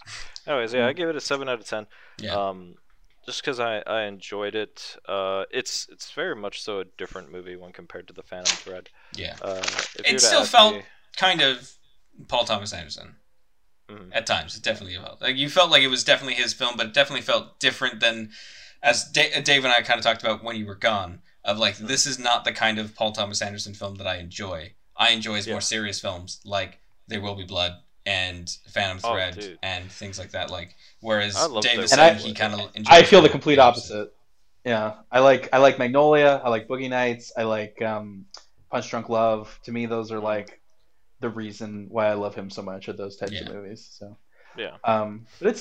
frankly, it's cool. He has range. You know, it's great. This was a movie where I just went, oh look, this guy's got a lot of range. And hey, when I watched There Will Be Blood, I mean that's undisputedly just a masterpiece. I mean that's just like really unquestionably. So Reese, you're up, I think, right? So I feel like it's really strange considering Marcos and I have said so much kind of against the film that I'm also going to say that it's a 7 out of 10 for me, and you gave it a 6.5. You know what? It makes perfect sense actually, because I do love it. Like I will talk about it endlessly, but I also think like there are things that like I acknowledge there's flaws in it. You know what I mean? Yeah. So. It's a really low 7. Like I think I think that like it's a 7.1 at best for me. Right. Like it really is sitting on that edge. But when I finished the film and I was staring at that IMDb page and just ready to rate it, I was like 6 just feels like I'm really underselling it. Yeah. Mm-hmm. Yeah. 6 feels too low to me, so I would definitely go with 7. For probably around the same reasons. Yeah. Right. There's a lot I really appreciate about the film. It's something that I again would maybe watch again to just have that full understanding of everything that's happening. But after 2 viewings, I think I probably wouldn't watch it again. Whereas like The Master, again, I've watched that movie like 3 or 4 times. Like I'm just willing to watch that movie so many times because it's just it's a really powerful film for me. But again, that's maybe just what I'm trying to get from films as opposed to what you're getting from films, Dave. I think also like one thing, and I think I might have touched on this at some point, but the thing that is like the most interesting to me is like the decision of what kind of life do you want to live? Do you want to live a straight life or a hippie life? Because at a certain point, they're incompatible with each other. And as much as we may say, and especially now looking back on it, you know what I mean? Like as somebody alive in the 21st century, like there are give and takes to both. You know what I mean? You have security, you have stability, you have money if you're living this, but you do a lot of compromises to get it, and you end up hurting people. You end up hurting innocent people and screwing over positive change. But at the same time, I think the film presents this kind of idea that there really isn't an option, because even somebody like the Martin Short character, who's like, no, absolutely, he's very firmly seems like he's got this huge fucking office, he's got a receptionist, he's got all this shit, and yet at the same time he's just fucking snorting drugs like everybody else. Well, that's the other thing, is that it's also very hypocritical. Whereas at least Doc and all the people he hangs out with, they're honest about the fact that they don't like certain things about life, that they want to get high, that they want to, spend their time. That guy there's that guy who he meets at the beginning, the guy who shows up at his dentist office at the beginning and gives him the tip about like the guy he was in jail with, and like he points out the hypocrisy. He was like, so you did a deal with the fucking Aryan gang. Yeah. And he was like, well, we both had the same view about politically. Like we both had the same opinions about the government.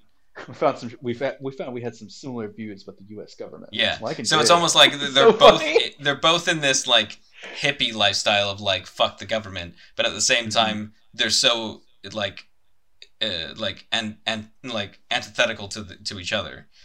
Yeah.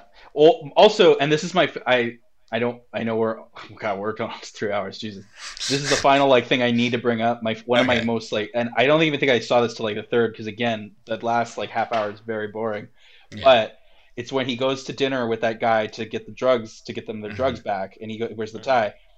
I think that the thesis of the movie, like one of the defining bits, is where he goes, "You don't want any money?" And he goes, "How much money would I have to ask in order to gain your respect?" Yeah. And he said, or to keep your respect. And he goes, "So Sportello, people like you lose all claim to respect the minute you pay someone rent." And it illustrates to me the perfect double bind. You cannot escape it. Capitalism, institutionalism, like all these things that are the antithesis of the hippie counterculture lifestyle, of even just a radical lifestyle, not even tied to era, just like of a radical, progressive lifestyle. You will always be living a certain amount of hypocrisy, even in that life. Even if you're like Doc and you do all these good things and you are very upfront with what you want to do and you smoke weed all the time and you live like a true countercultural life, there is no escape, because in the end, the straight world has the power and they are not going to give it up easy. And if you want to have any sort of life for yourself, you have to, at the very least, engage with it. And once you do, your ideals have been betrayed. Like there is no real middle ground. There is no easy way to become, it's about the compromises we all make, even though, especially for people who are like progressive, who want social change, who believe in, radical action or whatever. Yeah.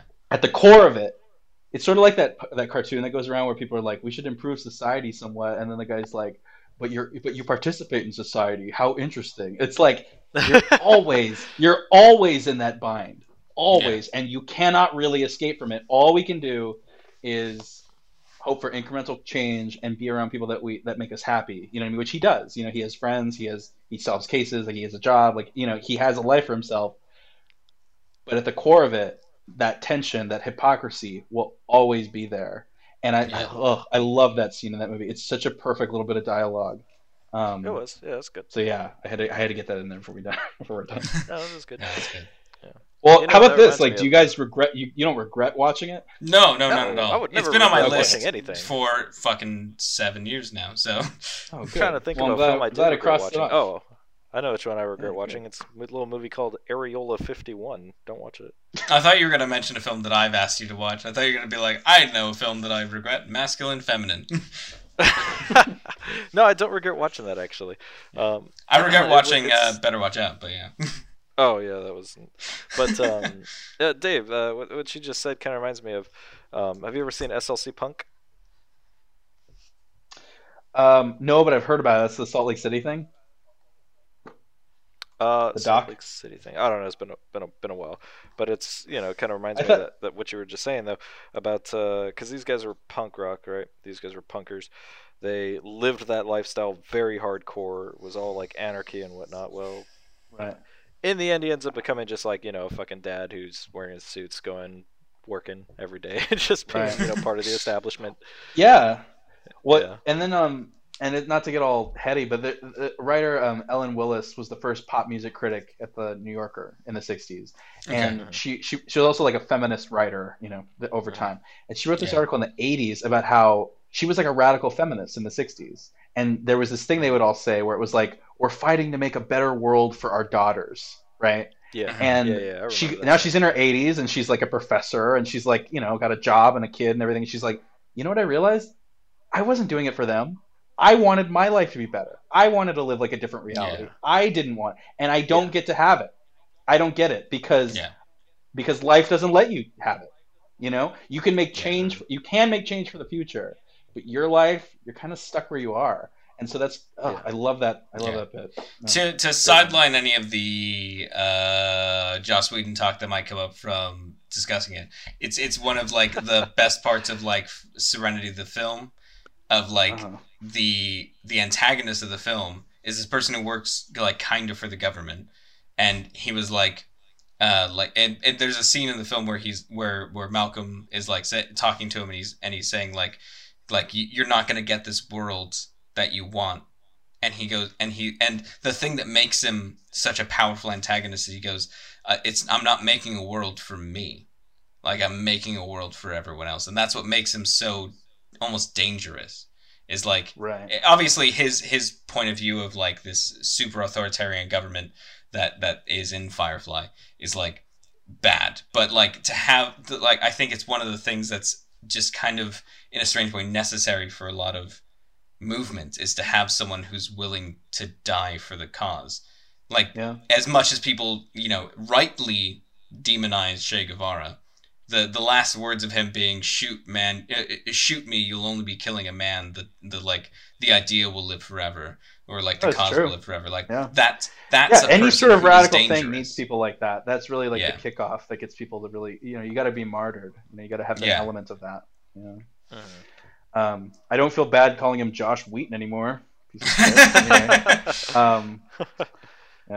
See, I definitely think there's, because like, and it's definitely been my opinion of like when I was younger and everyone was like Buffy's really progressive, really feminist, this, and I was like, I just never thought that. I was just felt like it was a really human story. And like especially now with all the things that's come out like recently, there's been a lot of people who were just like, he didn't make a feminist show, he had an idea that was accidentally feminist, and I was like, I think that's 100% what it is. That feels more accurate to me, because I've watched very little, but what I have watched doesn't feel exactly feminist. Well, like his whole idea was, he said also, he watched a horror film, and he said that he saw the blonde girl running away from danger, and he said, how crazy would it be if she just fucking like killed them? Like that would be like the craziest thing. And like that was his idea for Buffy, was get the pretty blonde girl who just fucking beats the shit out of everybody. Like, and so it is you can hear that story and go, that's accidentally feminist. But at the same time, I do like I've watched a lot of things of people who are like there's a really good channel called the Passionate Nerd, or the Passion of the Nerd, or something like that, and he dissects episodes of Buffy and Angel and Firefly. And he recently just said, obviously, I'm just gonna pin you to this person, this woman who has a lot better opinions than I can divulge about the topic, about what's coming out right now. And she just kind of said, like, at the end of the day, like, there's so many people who worked on Buffy, there's so many people who worked on Angel, and it's as much as he is kind of a like, there's a whole lot of things that I could say about what's going on with the Joss Whedon thing, but at the end of the day, the show. So Charisma Carpenter came out for like the 5th time. That's the thing that's kind of like really weird, is like it's not like this is new information. Like Charisma Carpenter, basically, who played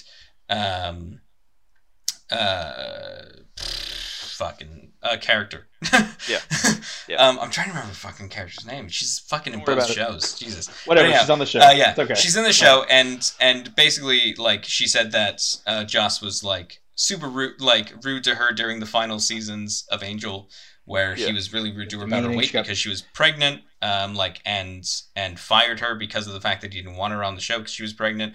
But it's like it was already well established, like Willow and Buffy being gay was only gay because the actress Sarah Michelle Gellar said that she didn't want to do it. Like, he wanted to watch 2 girls make out, and the main character of his show said no, so he had another character do it.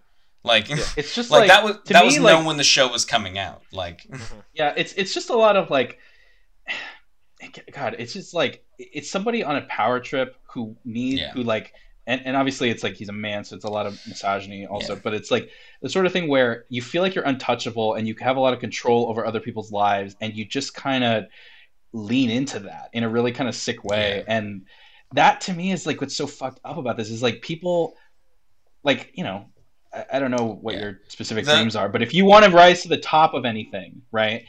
That's what's so sad is like, do you have to just be a vindictive asshole? Like you just have to be somebody who like is so obsessed with success or with, you know, creation that you're willing to like compromise other people and their well-being and their health and their dignity. You know what I mean? And it's that's the thing is like, it's if every time this comes up, I think about, I think there's a fine line, and it's a difficult line because like at the end of the day, Stanley Kubrick made like consistently amazing films, but the way that he treated his actors was pretty shit. But at the same time, you think to yourself, but was it worth it?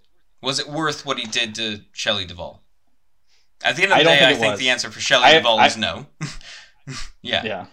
Like, but at the same time, the answer for like Malcolm McDowell is a yes, because Malcolm McDowell has said like when he was cast for Clockwork Orange, Stanley Kubrick immediately befriended him. They started going like hanging out every day, drinking every day, like and he would divulge like his whole life to him and like all this stuff, and like they became inseparable people. And the second the film was done, Stanley never spoke to him again. And he realized that what he wanted, what he did that for, was to get a playful sense of friendliness from him on set. Right. So I think that's genius. It's genius, but at the same time, to torture Shelley Duvall so that she looked frail, upset, and constantly like afraid of life on the set of The Shining. You're talking about the not okay. To me, like, spoke out about that though, didn't she?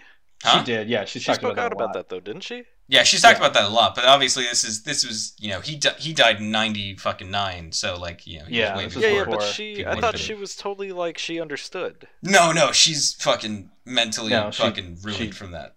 Yeah, and honestly, it probably tanked her career, to be honest, because she didn't. I don't think it tanked her career because she got a Razzie for her.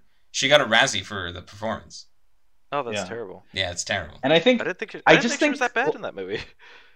No, I think she's great. You know, I think she's good. I just think that that's a myth. A lot of times is that you have to do a certain amount of like torture. Sorry, what I was going to say about that is the Alfred Hitchcock line, which I love and I still fully believe in, but I think it is what I was saying about the fine line of there's that line I think it was on the Dick Cavett show in the 70s where he goes, "You're on record saying that actors are like cattle or should be treated like cattle," and he said, "No, that's a misquote. They should be herded like cattle."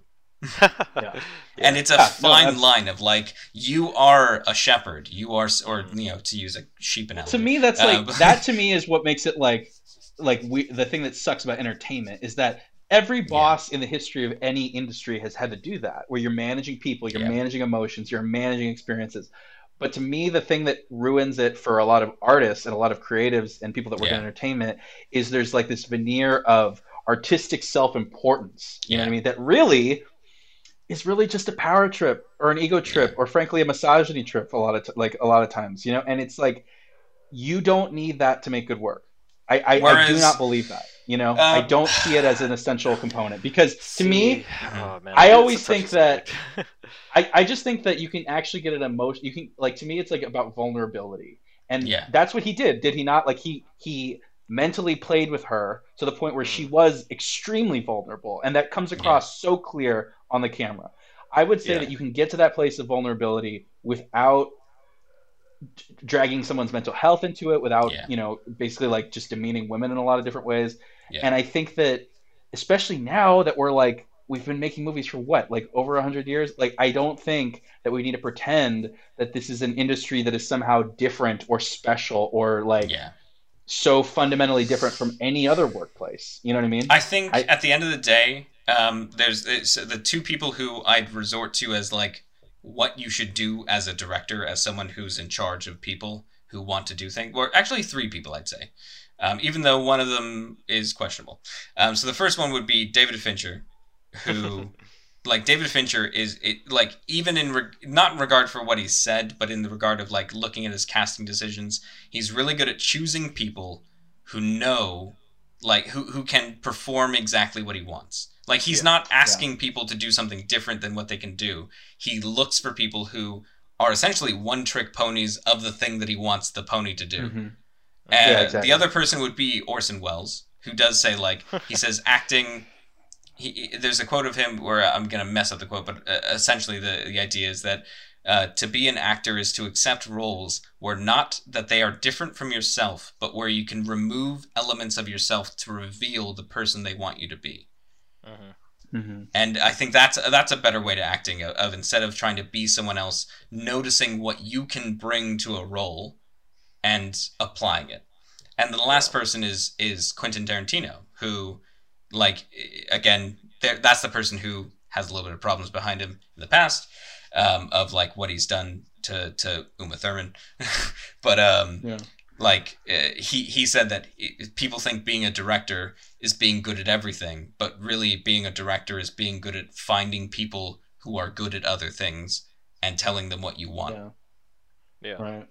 And I think that's what a lot of the power trip that comes from a lot of directors and a lot of Hollywood is people who think that they're omnipotent gods who are creating things, who are creating. They think they are good at everything. Yeah, they think do. that they are good at everything. And don't lend themselves to the whims and abilities of other people. See, the fact, like Orson Welles was really good at like like all the things that you, Dave, talked about of like what Citizen Kane is. I'm surprised this finally come up now, but like of like all the things that he said that he achieved were, as he said, was ignorance. He came from the stage where the director controlled every sight, and he told the cameraman. He found a cameraman who was like he accidentally found a cameraman who was excited to work with someone who'd never worked with Hollywood, because when he said make this happen on the screen, like he was like, no other director would ask me that. They would say, how do we do this? He would say, Orson just went, do this, and the cameraman would go, okay. And that's why he ended up accidentally making things, is because he was ignorant to what people at the time thought cinema could do. Mm-hmm. And he let other people with more talent do it. Right. Makes sense. I think that's another thing, too. You got to respect people's talent. Yeah. Yeah. Yeah. And definitely not use them as experiments, especially with them not really consenting. Yeah. Exactly. Well, that's what I mean. You're like professionals. This is a job. Yeah. It's a workplace. Like, it's like, I don't... Hold on. Yes, it's a job. Yes, we're professionals, but it's also art. And there's some... I would say there's definitely some lines that can be but I think in terms of that. Yeah. I think in terms of an actor's ability, the stage is where they can have that control. Yeah. But on screen is where the director needs to know what they can do. Yeah. Because at the end of the day, when you're a director and you put actors on stage in a stage play, you've told them what to do, but it's their game at that point. Yeah, it's their game at that point. Like, remember when we were talking about who made the decisions with that sex scene? I think it was within the actors' hands. I think it was all the actors. I will say that like it's confusing. I think that it's kind of one of those things that where PTA maybe was, because I've heard him talk about actors, and like my favorite, like I kind of feel actually very similarly about actors, where it's like he's almost like in amazement that they do that at all. Like that's kind of how like I don't know if you guys have ever tried to act. I know you guys have because you made movies, but like if you really try acting, that is insane. Like I'm kind of blown away by anybody's ability to act straight through anything, because I just can't do it. Like it's just not something that's in my wheelhouse. And so I feel like with him, he does have this. That's also, I think, why he's able to work with like Joaquin Phoenix or Daniel Day-Lewis so frequently, is he is kind of just like, hey, you're the actor. What do you need? Okay, because I'm here to shoot. I have all my shit figured out. You are going to be, though, the central focus of this shot. Everything that I've put into this movie is going to be for nothing if you can't get on screen and do the magic trick that I need you to do. And so for him to... I don't see him as like necessarily a domineering director in the sense that like, okay, this needs to happen, and then this needs, like the Kubrick thing of like everything needs to be exactly the way I see it. So yeah, and also because I did read an interview with Catherine Waterston, and she says like I have nothing bad to say about it. It was what it was. The scene, it was, something that she was comfortable with, and that she knew was going to happen, and I could see that happening. I think there, like we said, there were legit reasons to include a scene like that. My thing though is like, again, how often does it happen where I think somebody is in a position where they have to make a decision on set that could affect their career or could affect their get on set, ability to everyone's continue. Like there's 50 people, like there's 50 set crew hands. You've got a director, you've got a time schedule, Right. you've got budgets, and then and Paul Thomas Anderson goes, right, I think I think this scene's going to work best if you stay there, but he's going to flip around and he's going to fuck you from behind. And you're just there going, well, if I say no and I have to have this long conversation, how much I'm wasting 60 people's time. Exactly. And so we don't know. And that's kind of my thing of like, like if it were to come out that something weird was there, I wouldn't be shocked. And I would kind of have to reevaluate my thoughts on that whole moment, because it would be a little more clear. It's like the scene in the movie, all the sex scenes in the movie Love, which I don't know if, I think Marcos, I've said to him before and he hasn't seen. No, I don't. But like it's a movie with full unsimulated sex scenes. But like the director had them film all the sex scenes first because he was like, I don't want to be halfway through the film and find out that you're not okay with it. So he just like filmed the sex scenes first and then did all the other scenes afterward. But again, as I mentioned before, I do remember I mentioned before on the podcast, the fucking girl in the movie is a fucking trooper. She fucking got into a car accident like 2 weeks before Cannes Film Festival. And she still showed up to Cannes Film Festival with like a super fucked up face, just like covered in stitches, missing teeth, everything. And like an interviewer was like, aren't you worried that this is like how you'll be remembered? You're at Cannes Film Festival, you're gonna have images, videos, like everything taken of you. And she was like, I don't come to Cannes Film Festival to display myself. I come to Cannes Film Festival to display art. Yeah. I know. Who asked that question? A trooper. What a dipshit. Yeah, a dipshit. Yeah, that's who. Yeah. So, oh, man. I guess that's that, man. Yeah, that's pretty much it, guys. Yeah. I think that's good. I really enjoyed this. Yeah, thanks for having me. It's been great. It was great to have another reason to watch the movie again. And it's always good talking to you guys. I hope you both are doing well and taking care. Oh yeah. Yeah. I'm trying. Doing great. Do you have a sign off? I'm doing great. I was like, oh, okay. Do you have a sign off, or is there just like we kind of just say goodbye? Nah. Say bye. I'm supposed to record some outro music. Yeah, but, like if anybody wants to follow along, we're watching Isle of Dog next week, and which is fun. I really enjoyed that film. I think it's really cute, really fun. I'm looking forward to it. Yeah, Isle of Dog. Yeah, I love it. Yeah, me too. I love that film. Yeah, I still have not seen Fantastic Mr. Fox though. So. It's good. But like, I love that. I am so fucking ready for French Dispatch. Like, I've been waiting at least over a year now for this movie. Yeah, I that trailer looked awesome. I was like so upset when they canceled it for COVID. Yeah. Yeah. But at the same time, when there was looser COVID restrictions, the movie that I saw was Tenet, and that just made me think that theaters should go away because that was horrible. Oh, dude, don't say that. Damn theaters. I like theaters. No, I like theaters, but at the same time, like I just felt it was Tenet that just was like, wow, this was such an underwhelming. They're gonna need our support after this. They really are. I'm thinking like I'm gonna go to the movies every week once COVID is over. Like for a perfect example of fucking like if you want to give any credit to capitalism, it happened in fucking Cardiff and it's great. So everywhere else in the UK, it's like fucking like £8-10 for a movie ticket, but in Cardiff, one theater dropped their prices to £4, and because of that, everywhere in Cardiff, £4 is the price of a ticket for a theater. Jesus. Wow. And it's just because like literally everyone was stopping to go to every other cinema to go to one cinema because it was the cheapest one. So everyone else was like, "Fuck, we got to lower our prices now," and they just lowered their prices. Isn't that illegal? No, that's not illegal. But like over here, it's a free market, buddy. Yeah, laissez-faire, bro. Like undercutting hardcore. I've been thinking something similar is going to happen with bands and tours. Like I'm like people are going to be so happy to not only get out of their house, but then to go see the artist they haven't seen for like a year. Like Yeah. Metallica's gonna charge like $1,000 for it. I'm thinking there's ticket sales for I think August time over here. Honestly, I don't remember what the band that's headlining, but Jenny Beth is going to be in town, so I might just buy tickets just to go see her. That's about the only concert I can think of. I'm still trying to see Poppy with Gojira and Deftones. Please don't. That's what's the fucking album that like I've just been super digging, and I think Dave would probably know it, just because Dave is really into music. What is it? Is it Joji? So I'm gonna say this probably very wrong. The Natalia Lafourcade album that came out last year. No. Yeah, that Musa Stay, the Mexican folk one. Absolutely. Yeah. Her Tiny Desk is awesome. A song for Mexico Volume 1 is the one that I'm talking about. That's an awesome album. Yeah, it's very pretty. God, I like great stuff.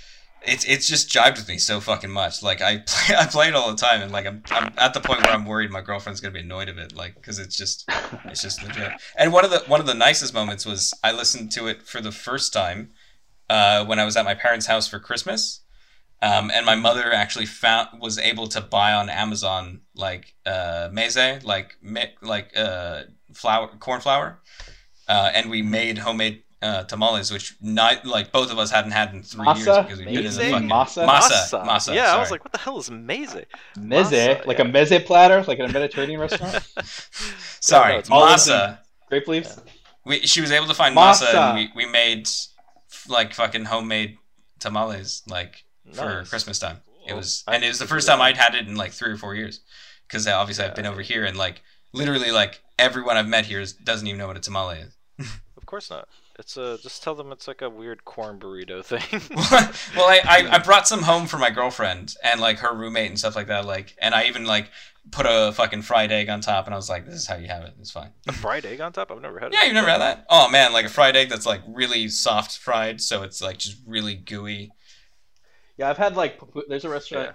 I imagine it's not just them, but you get like a pupusa that way, like a Rovelta. Oh yeah. Where it's like a pupusa with sauce on it, and then they put an egg on top. Oh, okay, yeah, that makes I think I've had that before. In my defense, maize is corn, by the way. So I still have no idea what the fuck are you saying? Meze?